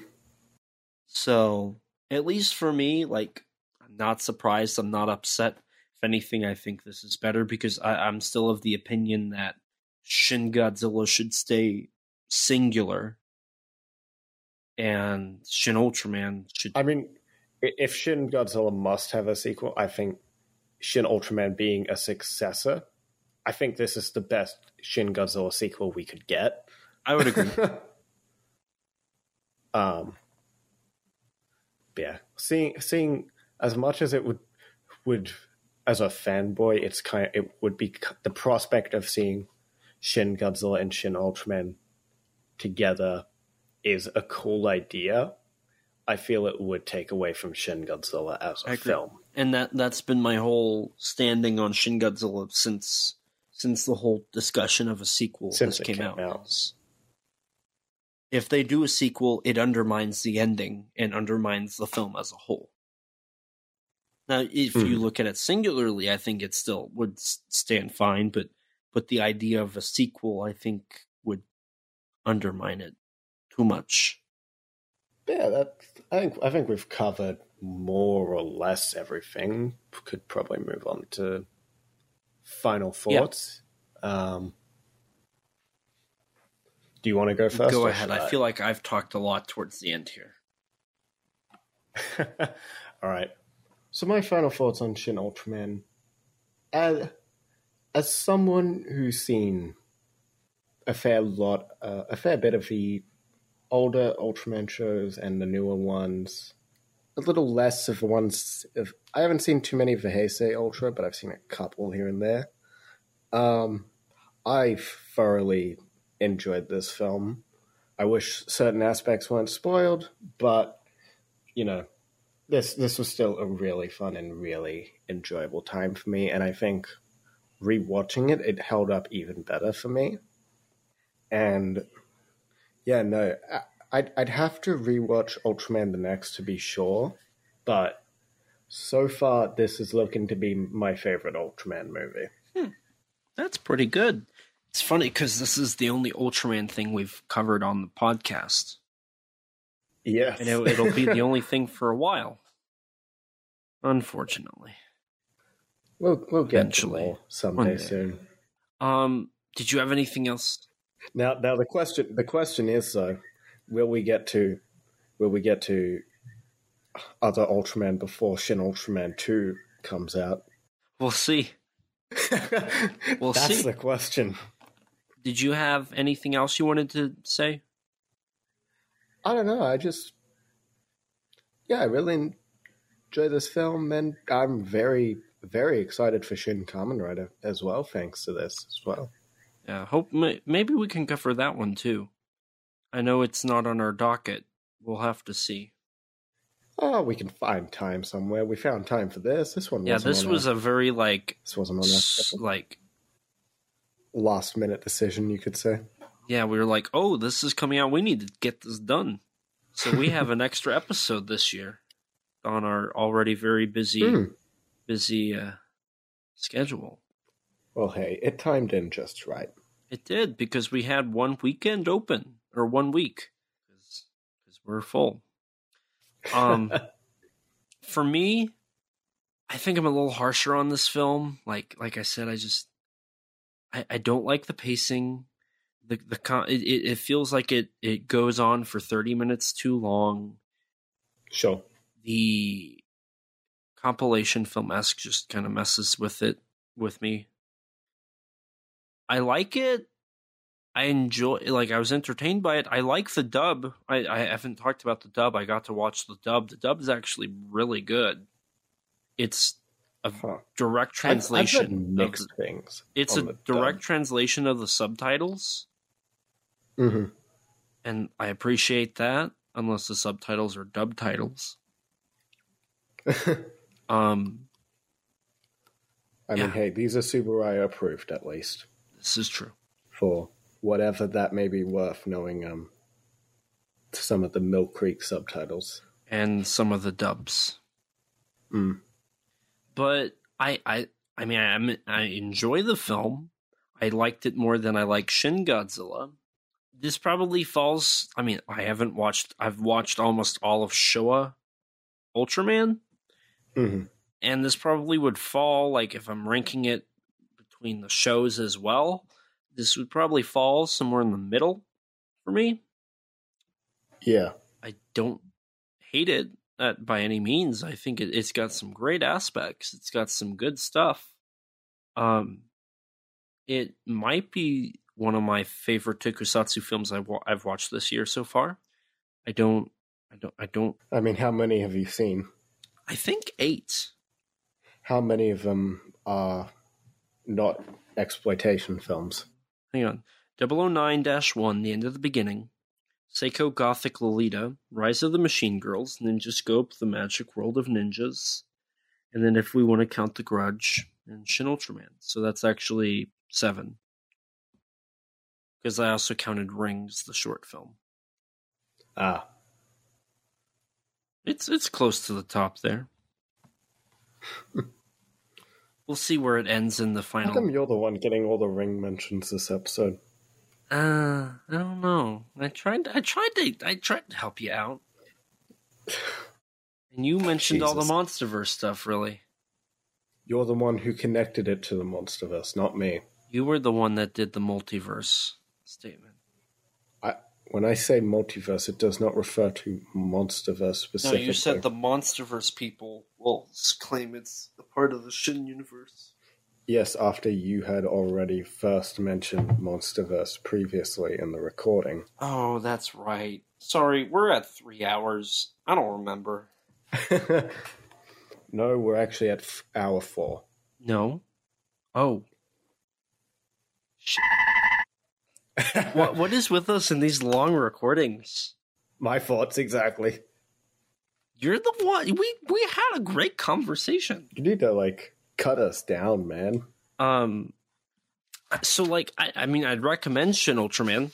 I can understand why it's the highest grossing Ultraman movie in Japan. And yeah, I'm happy that we're getting more Ultraman content. I will always welcome that. I'm happy it was successful. Me too. I'm very happy that it did quite well in the English box office. But with that, I feel like if people are still listening to us, it is time for us to plug ourselves and move on. Yes. So, Rex, all good things must come to an end. Why don't you tell the lovely people where they can find you? Where they can find me? Well, if you, dear listener, want to find me, you can find me first on YouTube at Rexino, on Twitter at Rex_Xenomorph, and on Instagram, Rex_Xeno. And if you want to check out a bit of my tokusatsu writing, you can check out the Tokusatsu Network. All of that can be found in the Linktree link below. And as for me, I'm Elijah. You can find me on Twitter, Instagram, and YouTube at ET13 Productions. If you want to find my personal accounts, it's not that difficult. I'm not going to link them, but that's up to you. If you want to friend me on Facebook or follow my Instagram, Twitter, or any of that good stuff. It's okay to stalk him. I mean, no? I already have enough people doing that.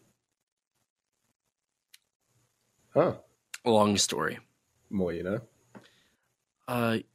You can also find my work through Kaiju Ramen Magazine, as I am the production manager for the magazine. I write articles for the website, kaijuramenmedia.com.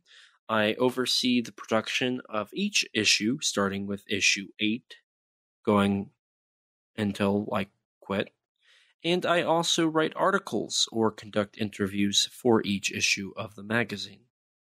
So definitely check out those if you want to see more of my work. As for the podcast, don't forget to rate us on iTunes. That boosts our ratings and helps us get recommended to more people just like you. If you don't have an Apple device, which I don't blame you, I don't. Technically, I do. Didn't. I've got a MacBook Pro now with Adobe Premiere Pro. I can edit Shin Ultraman. It's Apple. It is Apple. But I mean, if you can still do it. You can review us on Spotify, or if you have an Apple device, review us on Spotify too. Do both. Why not do both? We've been recording on Shin Ultraman 4 hours now. Come on, give us a bone here. Yeah, please.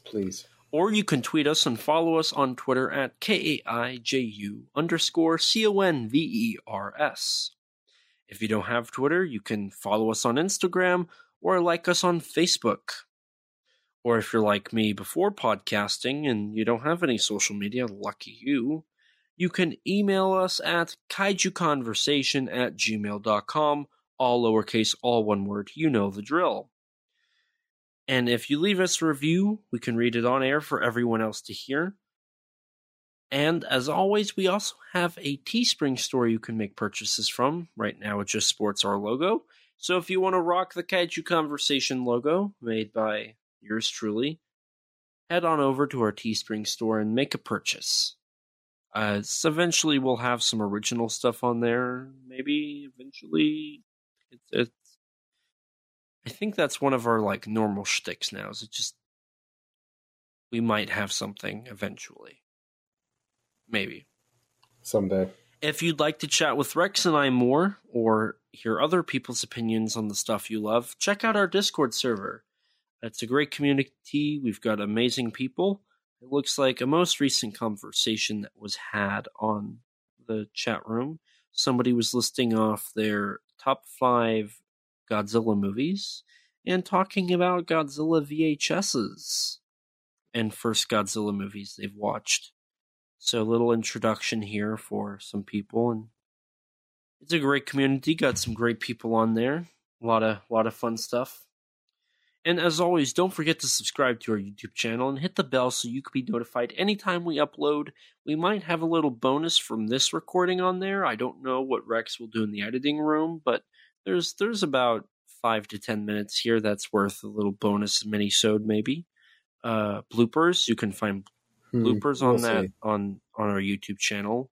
You can hear mini-sodes where we talk about topics, or you can even see us interview Mechagodzilla designer Jared Kerchevsky. I think I butchered his last name. And all that good stuff. So you absolutely did. You absolutely butchered it. And a huge thanks to Rex for editing these. It seems like every time we're like, this is the longest episode, because we just can't stop talking. We just talk all day. Well, thankfully, it's not the longest one, because if it gets any longer than everything wrong with GVK, then I mean, I think we're going to need almost a second an hour. No. Cough, cough. Look, man, I already cough. have no sleep. Don't make me have no sleep. I don't care. But a huge thanks to you, Rex, for all this. And along with Rex, we'd like to give a huge shout out and thanks to Danny DeManna of the Godzilla Novelization Project for his vocal work, and Grattan Conwell from Giant Monster BS for composing the music for our theme song. Giant Monster BS is on any streaming platform you can find for podcasts, and also on Twitter. And you can find Danny's work at the Godzilla Novelization Project.com, along with his YouTube, or not his YouTube, his Twitter, which is at Danzilla_1993. Crap, I did this last time. Hang on. Danzilla93_GNP. So check both. This man's bits are making the exact same mistakes over and over again, I swear. Look, man. He can't even remember the movies. Sleep deprivation? So definitely check them out, and a huge thanks to them for helping us with our theme song. And with that, our episode on Shin Ultraman is done. I hope you guys were able to catch it in a film festival or in the limited theatrical release. If not, we just spoiled the whole film for you. But you can still see it coming up in theaters again, release date unknown, and later in the spring you will be able to get it on Blu-ray and DVD. I also would not be surprised if streaming will be an option on Tokusatsu or Tubi perhaps, or maybe even like Netflix or Crunchyroll or something like that, maybe. I think Tubi is pretty reasonable. I agree. So definitely keep an eye out there. A lot of great stuff coming for Tokusatsu in general. Just hang tight, and we're just getting started. If you think we're putting out a lot of content now, we got a lot in store for you. Boy. So thank you guys. Boy, oh boy, oh boy. So much. And as always, please remember, life's too short to not talk big. Bye, guys. Ciao. We are set, we are in debt, there's nothing to sweat. Life's too short now, baby. And not too big now, baby. Conversation. His name's Elijah, baby. And also Rex now, baby. We love those kaiju, baby. And you will too now.